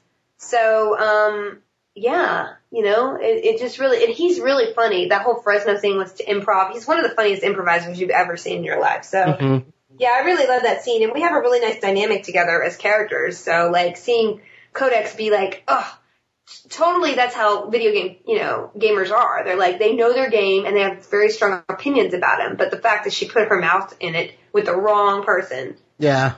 So it was very funny. Another one that I thought was a really good scene was when Tink takes the video camera. Oh, yeah. And destroys it. Yeah. That was Sean's video camera. He had, like, saved it, and he was like, well, we need something to throw. I'm like, okay. Yeah, no, she did a great job, that whole scene. And we see Rachel again. Yes. She's just she's really funny. I love just Tink looking so adorable and then looking so intimidating at the same time. That's even, like, double funny because she's dressed like the most unlikely bully that you've ever seen in your life. Yeah, so good. And I like the Stormtroopers, of course. I'm a big Star Wars fan. The 501st came over with those outfits and just helped us out because we were like, oh, it would be really funny if we had and we work with Star Wars, our friends Bonnie Burton and my friend my friends over there gave us permission to use them, you know. So great. That's so cool. It is so great. Yeah. That's great. Cool. Is there anything else you can think of in this episode that you want to discuss? Something that didn't work or? Because definitely setting up storylines. There's a lot of setting up, but there's also a lot of story in it. And I'm really proud of just all the different, I mean, if you look at how many locations we're at. Oh yeah. It's a lot. Like this is a crazy ambitious episode. And I love the way that all the threads are forming and coming together and Clara and Tink kind of teaming up at the end of the episode. And, no, I'm really proud of it because it's setting up a lot, but it also, I feel like it delivers a lot. So I'm excited to see people. Next episode is crazy too. Oh yeah. Can't wait. All right. Well, I really appreciate you taking the time out of your busy schedule and chatting with us. No problem. Thanks for watching, listening. Thank you. Hey guys, I'm here with Robin. We're going to be discussing episode 3. Now, you're just in a really quick scene in episode 3. Right. It's just pretty much you not having a good time at this party, at this convention. Oh, the convention she wants to leave, yeah. Yeah. I think you rarely see Clara upset, or you rarely see her anything but happy, you know? But even when she's upset, she's happy. Right. She's still bubbly, and she's still... Yeah, she's still not, Clara. Yeah, she's not like Debbie Downer. She's just like, you know, bummed out, but she's bummed out because she can't do fun stuff, you know? Yeah. So, but she's being responsible, which I like. Yes. Because she's not participating in these things because she's pregnant. Right. She could. There's no reason why she can't do it. Yeah. But she knows she's pregnant, and she cannot drink. She knows that. So she which doesn't is do really it. hard for her. Yeah, But I think it's great that doing the she's still zip line and stuff. responsible. Yeah. She's, well, I think she's crazy and wild, but she's not irresponsible. Exactly, and I think I'm really happy Felicia, wrote her that way because sometimes a lot of people at conventions, they're like, oh, I hate your character, she's so irresponsible. But it's like, dude, she's not that irresponsible. No. I mean, she's a little flighty and like neglectful in an endearing way, but like when it comes down to like she would do anything for her kids. Yes. Yes. She would. I think I like that aspect of her. Because she isn't. It's a good balance between carefree, but then also, responsibility. Yeah. Mm-hmm. Awesome. Yeah. Okay, I'm here with Sean Becker. He is, of course, the director. And we just had our very first day of shoot. We did. Yes. We literally just finished. Overall, how was the day? It was awesome. It was... Here's the thing with this show is I repeat myself at this point now, but, usually what we shot today is the equivalent to what we do for the finale each season, which means that we have everyone together in a big place and stuff happens. We don't... Lots of people, In past seasons, I mean, we've intentionally always wanted to start slow and be like, okay, we'll go to Codex's apartment and we'll shoot her webcams and we'll get into the groove of things, especially like, with a new season comes like a lot of new crew members. We have a lot of new crew this time. A lot of new crew. Everyone seems to really be getting along, which is awesome. Yeah. And so that's kind of cool. So it's like what you want to do is set the pace. And so, that's just a luxury. And so we've had that luxury. Not this. I mean, we shot these first 3 days are one of the biggest parts of the whole season. I mean, it's the convention. It revolves around the convention. Most of the extras and it was a lot going on. I mean, there's a lot going on. We want to make sure that that's the big hook. It isn't like, oh, they happen to go to a convention in the finale and then we can kind of get in front of there. It's like those expectations. And so with those expectations come the fact that these next 3 days, today, but I will say that today kind of set the tone for the rest of the shoot, which is just amazing. Like, it seems amazing because honestly, you seem a lot calmer from previous first days. Felicia was joking around, having a great time. Everyone seems just to not be stressed out. No, it's all going so much better than. And I think a big part of that is just pre-production. Not that we don't really do not that we do pre-production, but we were, we knew how ambitious this was, and we got started a lot earlier. We came in yesterday and planned out all today, so it wasn't like one of those situations where you come to set and you're like, okay, here's our space, now how are we going to shoot this? It's like, we can put them in, and of course, you have to alter stuff, but there was not one moment today where I felt out of control. I mean, there was definitely a moment where I was starting to feel a little rushed, not for any reason other than just like that normally happens at the end of a day, and so at that time, you got to kind of improvise and... All right, let's talk about episode 3. You did a Blades scene with Vork and Codex, where Blades is desperately trying to pass out pictures of himself to the crowds. Yeah, that one, we were going to shoot that in front of the game booth, but we actually switched it. So for like fans of Legend of Neil, it's like in front of a Legend of Neil booth now. Yeah, that's awesome. Just because we wanted to change the background a little bit, because tomorrow we're going to be in the game booth all day, so we're going to get sick of seeing that. Yeah. So... I figured we might as well switch it. So we did that. Vince was in the pyro costume, which I'm always a big fan of. And then Vork had all his giant man bags. Of course, yes. But the one thing I think that's going to be really fun is you'll know it when Vork gets his idea and we see into his soul, basically. Yeah. Which, but I like the fact that it was Avinashi that inspired him to... Yeah, a little bit of a connection He even there. makes a comment, so it kind of throws back to season 4. So, I mean, that got to the part of the day where it's like, all right, like, nothing against the actors in those scenes or those scenes, but we're like, okay, now, like, let's find easier and simpler ways to shoot these, and so... Hey, Kenny. How's it going? Good. We just actually, I'm about to go to the sound mix for 3 right after this. Nice. Yeah, we saw a rough version. That's what was given to me. Yeah. It was not rough, but it was not complete. It's a final because usually cut. I give you final cuts, but that was one. I mean, it was pretty close, but like we still have to do color and sound. So I'm off to do sound, and then we'll do color tomorrow, I think. Nice. Lots happen in this episode. It is a huge. It's almost like 9 minutes long. It's over now. Well, because what happened is that last night Felicia and I had a note session, and I had talked to her about it, and because she had a couple notes and a couple concerns about the cut that I had sent you, and I was like, well, I felt that way too. about a couple scenes where I kind of rushed, but I did it because I was like, we were reaching 9 minutes, but she's like, you know what? It doesn't matter if it's good. Then I'm like, okay, so the cut is now. Fans are gonna love it. God, I want to say it's like with credits, it's gonna be like 9:15. Wow. The episode itself is 9:06. What's the longest Guild episode? I think this may be it. I was gonna say, I don't think anything's ever gone past 8. No. I don't know. Okay. I don't think we've ever gotten to 10. Well, maybe we will. And I just got the rough cut of 4, which it was 9 minutes also. But it's weird. Like this episode in particular is so huge because episode 1 was like in a van. Okay, episode 2 we're in a hotel room. Episode 3 is like that's when everyone kind of breaks away from each other, and there's so much going on. And so I was a little worried at first. I'm like, oh man, because we're just not used to doing episodes that long. Yeah. But I remember when episode 1 came out, which was just recently, and for a season premiere, I think it's our best received season premiere we've ever done. That's great.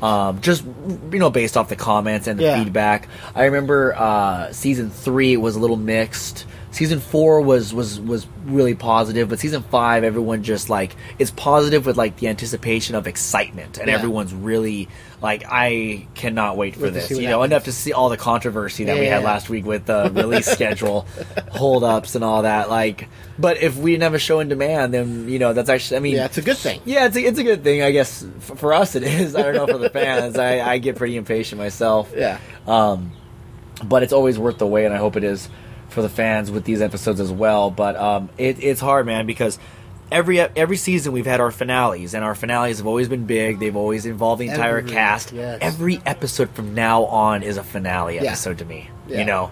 I just saw 4 once again. Like, everyone's separated. Like 1 and 2 were easy because they were self-contained in one area.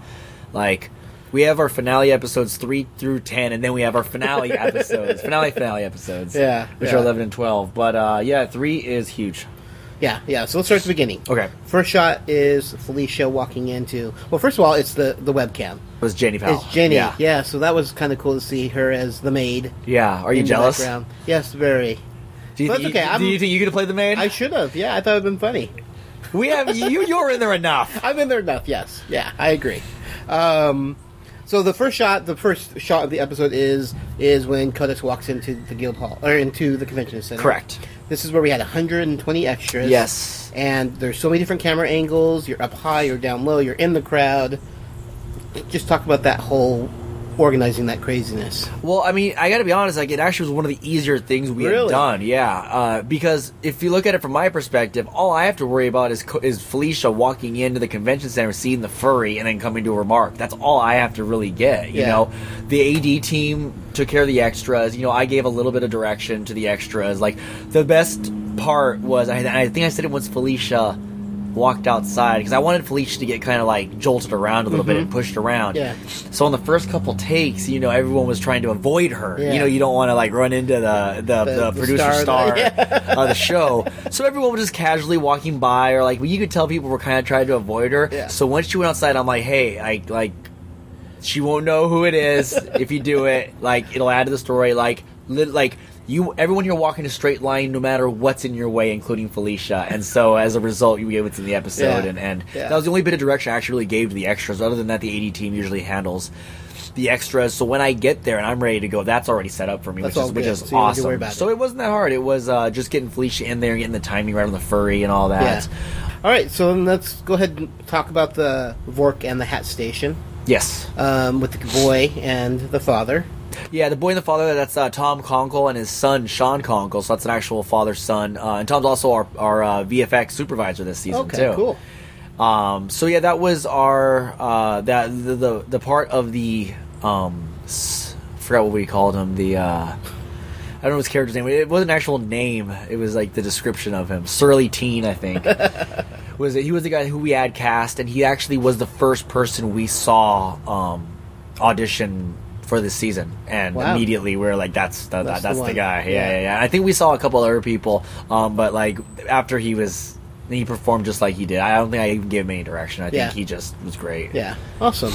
And then we have the Codex and Vork walking down the hall scene. Yeah, that's a scene that I wish I could shoot again. That's one. There's very few times where I say that, but that's one where we were so under pressure to finish by lunch, because lunch had arrived and we had, I think I think we had 5 minutes to shoot that scene.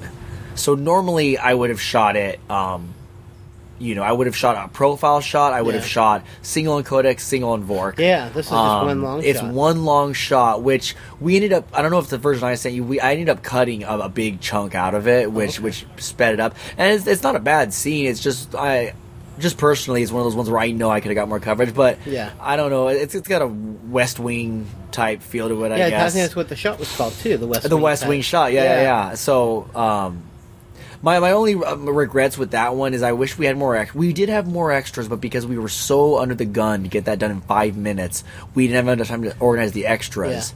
And that was actually one of the few times I got actually upset on set, was because it was one of the few times ever that we've finished a scene where I wasn't happy. Not that the performances were bad, actually, like, kudos to Jeff had a huge thing monologue he had to give, and he did it in 2.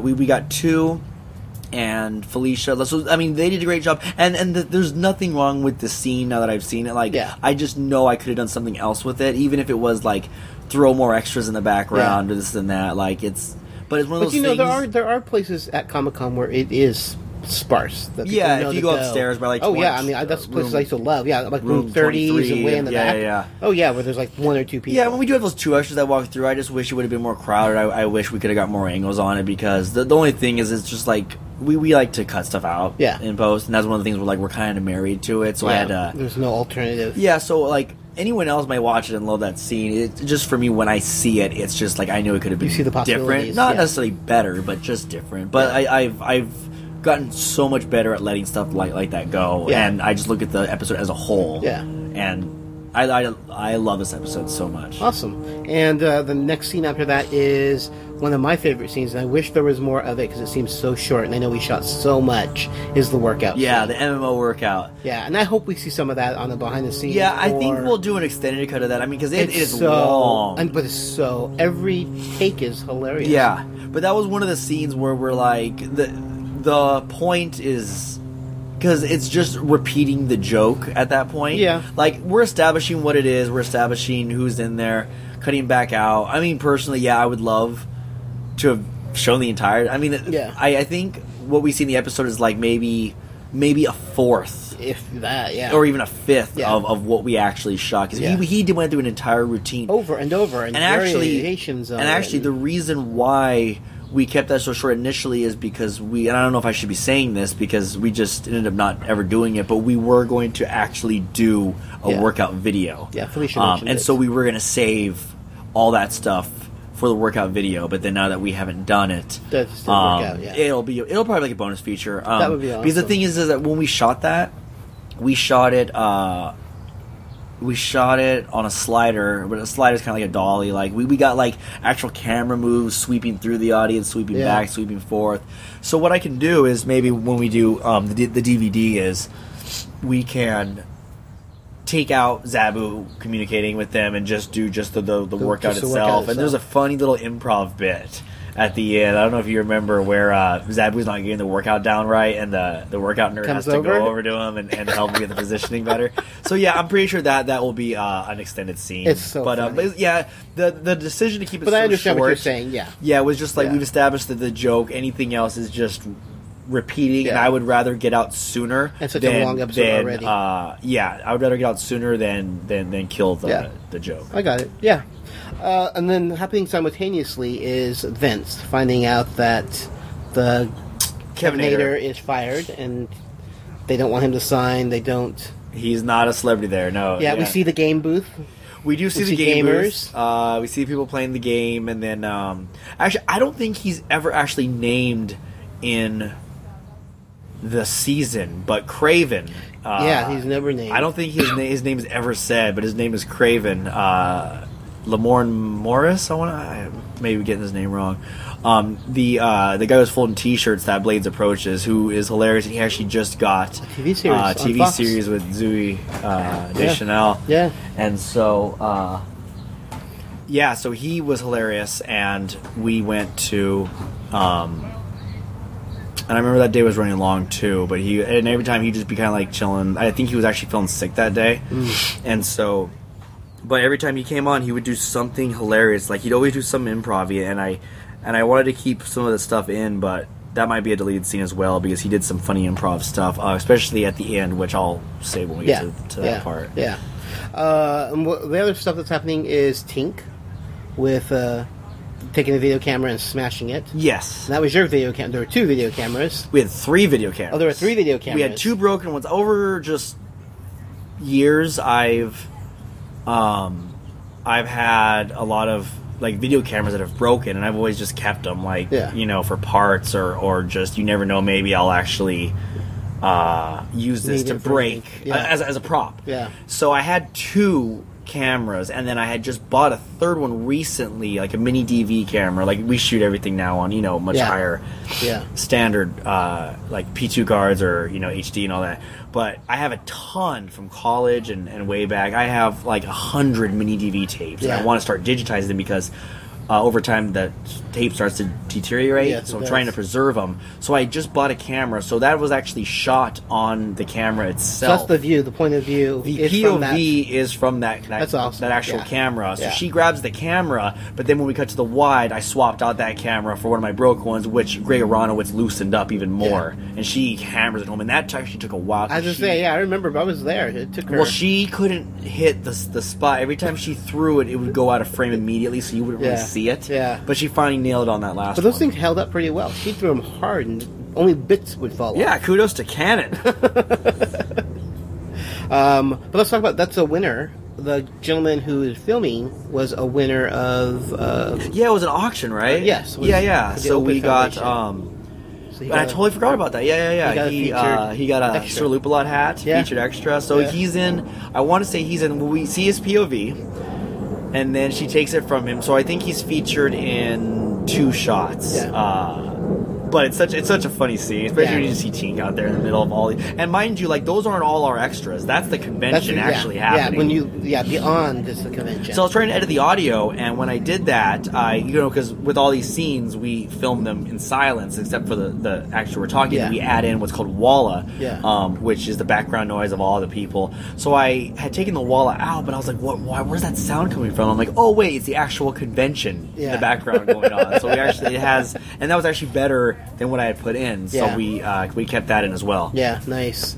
And that scene continues with Haley character Rachel. Yes, with the second time we see Haley. Yeah, coming up and trying to boot Tink out. Yeah, she's not allowed to sell without a permit. Getting the help of some stormtroopers. Yes, we had a nice little stormtrooper cameo in there. Yeah. Which I think people will enjoy. One of them shorter than the other. Yeah, of course. Yes. That's how it should be. Then let's go back to, because then Codex and Vork meet up with Vince, or with Blades, and find out that there is no room. Yes. And then Codex obviously runs off because she sees the game. There's an available station. And then there's a great scene with Vince and Vork. Yeah, well, basically Vince is freaked out by this point. He's realized that he's not there to sign. He's not there for... Oh, it's so distracting with you standing right there. Felicia Day, everybody. Felicia Day. Hey, what you doing? Just chatting. Well, I'm watching you. You're chatting. Are you going to continue to do that? She's the audience. Watch you talk about the show. Oh, well, I can't be honest if you're here. What are you going to say about me? Well, you'll find out later. We're all speaking together. All right. Goodbye, Felicia Day. What were we talking about? We were talking about the scene with Vince and Vork. Yes. Or Blades and Vork. Yeah, so at this point, Vince is pretty much freaked out, and, he's getting desperate. He's trying to just, whether it's, for the hotel room or even just for his own dignity, he's trying to sell himself or, get people to even just take free photos or for him to sign, just to give himself some credibility. But he's, not a special guest. He's not there. He has to pay for the hotel room, so he's definitely broken. So now he's in the need for like, how am I going to pay for all this, And this is where Vork comes up with, which is great because it's like a throwback to season 4 because he's remembering what Avinashi taught him. Yes. And there's a great special effects scene, which I didn't see on the first round, but I saw it on this. Yeah, we had one thing. Fleet's actually written in the script, Vork sees dollar signs in his eyes.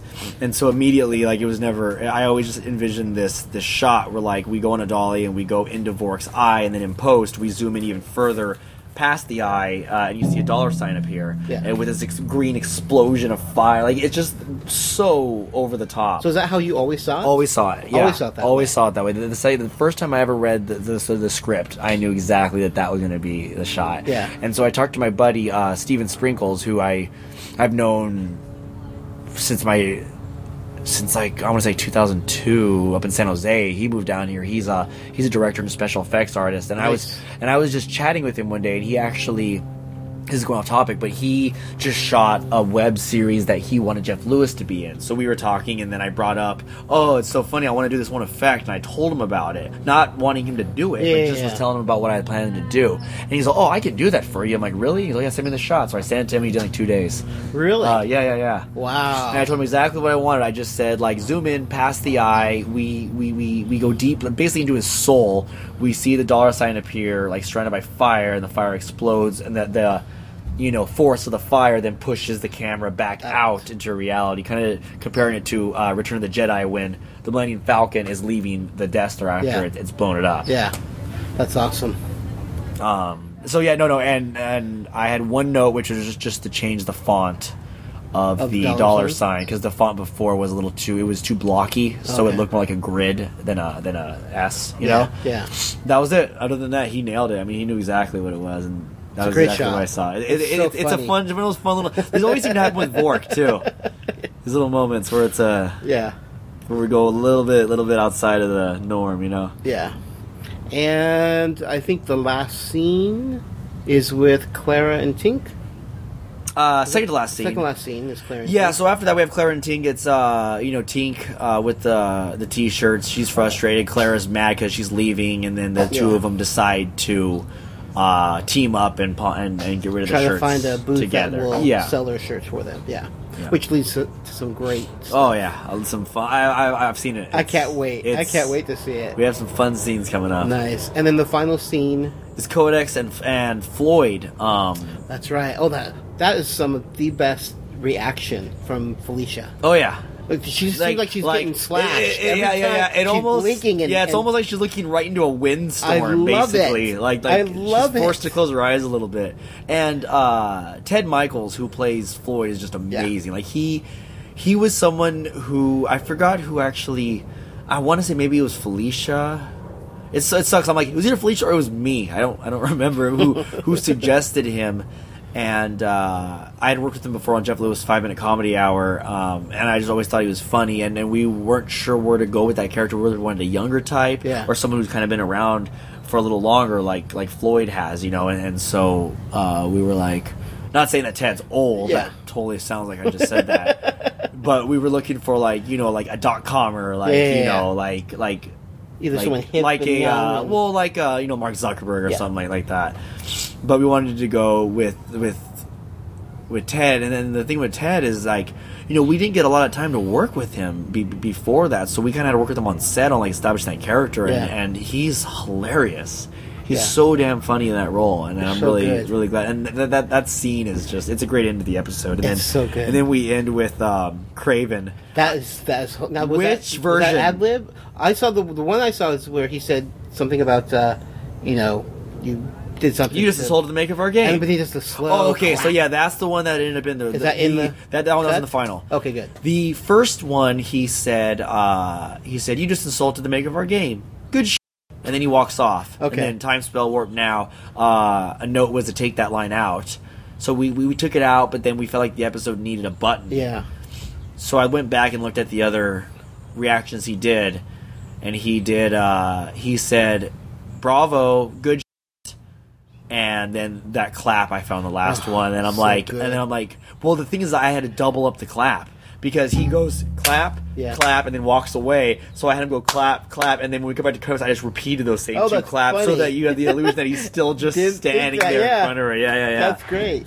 And so it was a funny button of the episode. It's just like, but another alt that he had that we couldn't use is he comes up, and I knew he was going to do something. Lamorne was just like, let me just do one more. I'm like, okay. And I'm like, what's he going to do? And he comes up to Codex, and he says, you just insulted the make of our game. He's all, here, give me a call, when you get a chance. And he hands her a little piece of paper, and she opens it up, and it just says the Crave Train at AOL.com. And he's like, let me know when you wanna test out my demo or something. I forgot what it was. He's like, it's like him hitting on her. But then it doesn't make sense now, but he brings that joke back. You're not going to see it in the show, but it'll be on the gag reel for sure. Nice. But he kept always bringing out a little piece of paper. Nice. One scene we did forget to mention was when Zabu's trying to get into a panel. With Tony Janney. Had Tony Janney there. Yeah, that's actually a scene that I'm glad we actually, for the sake of time, that scene was actually cut way down. And it was my idea to have Tony Janney as that character because I just felt, because it was a very simple, easy scene. It was, in the script, I believe it's just Zabu running up, him saying, panel's full, I gotta be a part of this, sorry, and that was it. Yeah. So I'm like, you know what, let's have Tony be the doorman because we know that they'll turn that into something. Yeah. Because they're both great at improv and they work together. So, and trust me, like, it goes far longer than what's in there. So we did a first cut, and then I did a second cut where we decided to cut all the improv, and then it was basically back to where the script was, but then it felt like a waste. Yeah. So then I cut a new version actually last night. Where I said, hey, what do you think about this version? I sent it out to Felicia, and it was like, of course, in the sake of time, she's like, it's too funny not to leave in. So the version that you saw is the version with the socks and sandals and all that. No, I didn't see that one. No. Oh, you haven't seen that version? I haven't seen that one, no. Oh, okay, so you saw the shorter version. I saw the much shorter version. You saw the one. Talks about people getting in line 2 hours early, and you heard. I once saw a guy 6 do. hours. Oh no, it goes like 2 beats longer than that. Okay. It goes 2 more exchanges longer. Nice. I mean, it goes way longer to where Zab was going like, help. Oh, I love that. You hear that? And he's all, Yes. that's you making that sound. So you kept that back in? No. None of that's in. Okay, that was because that then it started turning into really because the thing is, and it makes sense is, yes, those lines are improv and they're ad libbed. Yeah. The thing is that the version I have now, Zabu stays panicked. He doesn't go into Sandeep mode where he starts doing improv. Not saying that it's hilarious what he does, but basically for him to be like where the character is like, at that moment. Hey, is it okay if I go in? Is it okay if I stand in the back? Do you mind if I stand right here? Come on, man! I just worked at the MMO workout. What do you mean? I gotta have it all. Like we gotta keep that rhythm going. But when I keep the improv of him going help, like that's Sandeep doing that, and him saying, so your only sole purpose is to hold open that door. He's not the panic, childish Zabu anymore. And so, I mean, personally, if normally my instinct would be to keep all the improv in, and I am actually glad we didn't because for character, once I did see it, yes, it's funny, but it's not Zabu's character. Yeah. It is going outside, but it's great gag reel stuff. So you'll see it on that. Cool. All right, well, I think that's it for episode 3. All right, thanks so Kenny. much. Well, if you're listening to me now, you made it. You made it to the end.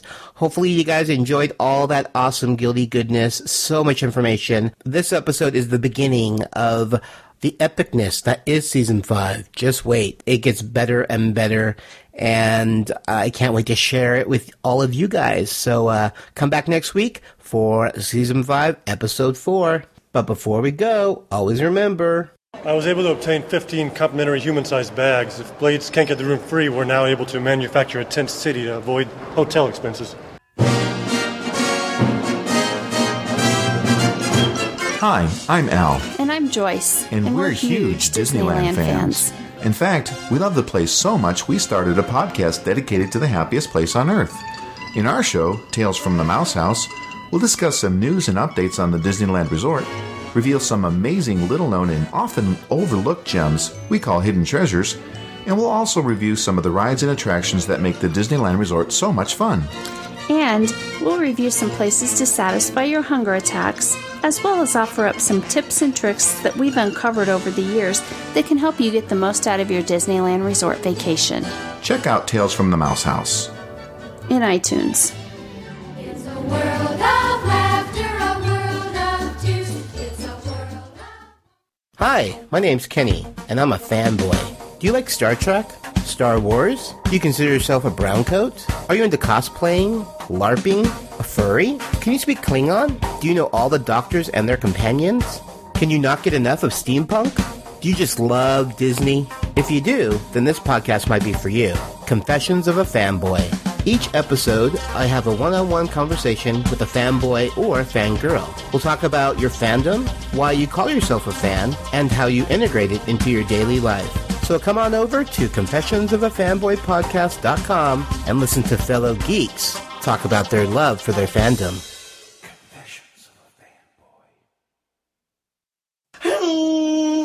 Copyright info. Knights of the Guild has a Creative Commons attribution. Non-commercial, no derivative works. 3.0. There's a decimal in there. United States license. All rights reserved. I'm gonna pass out.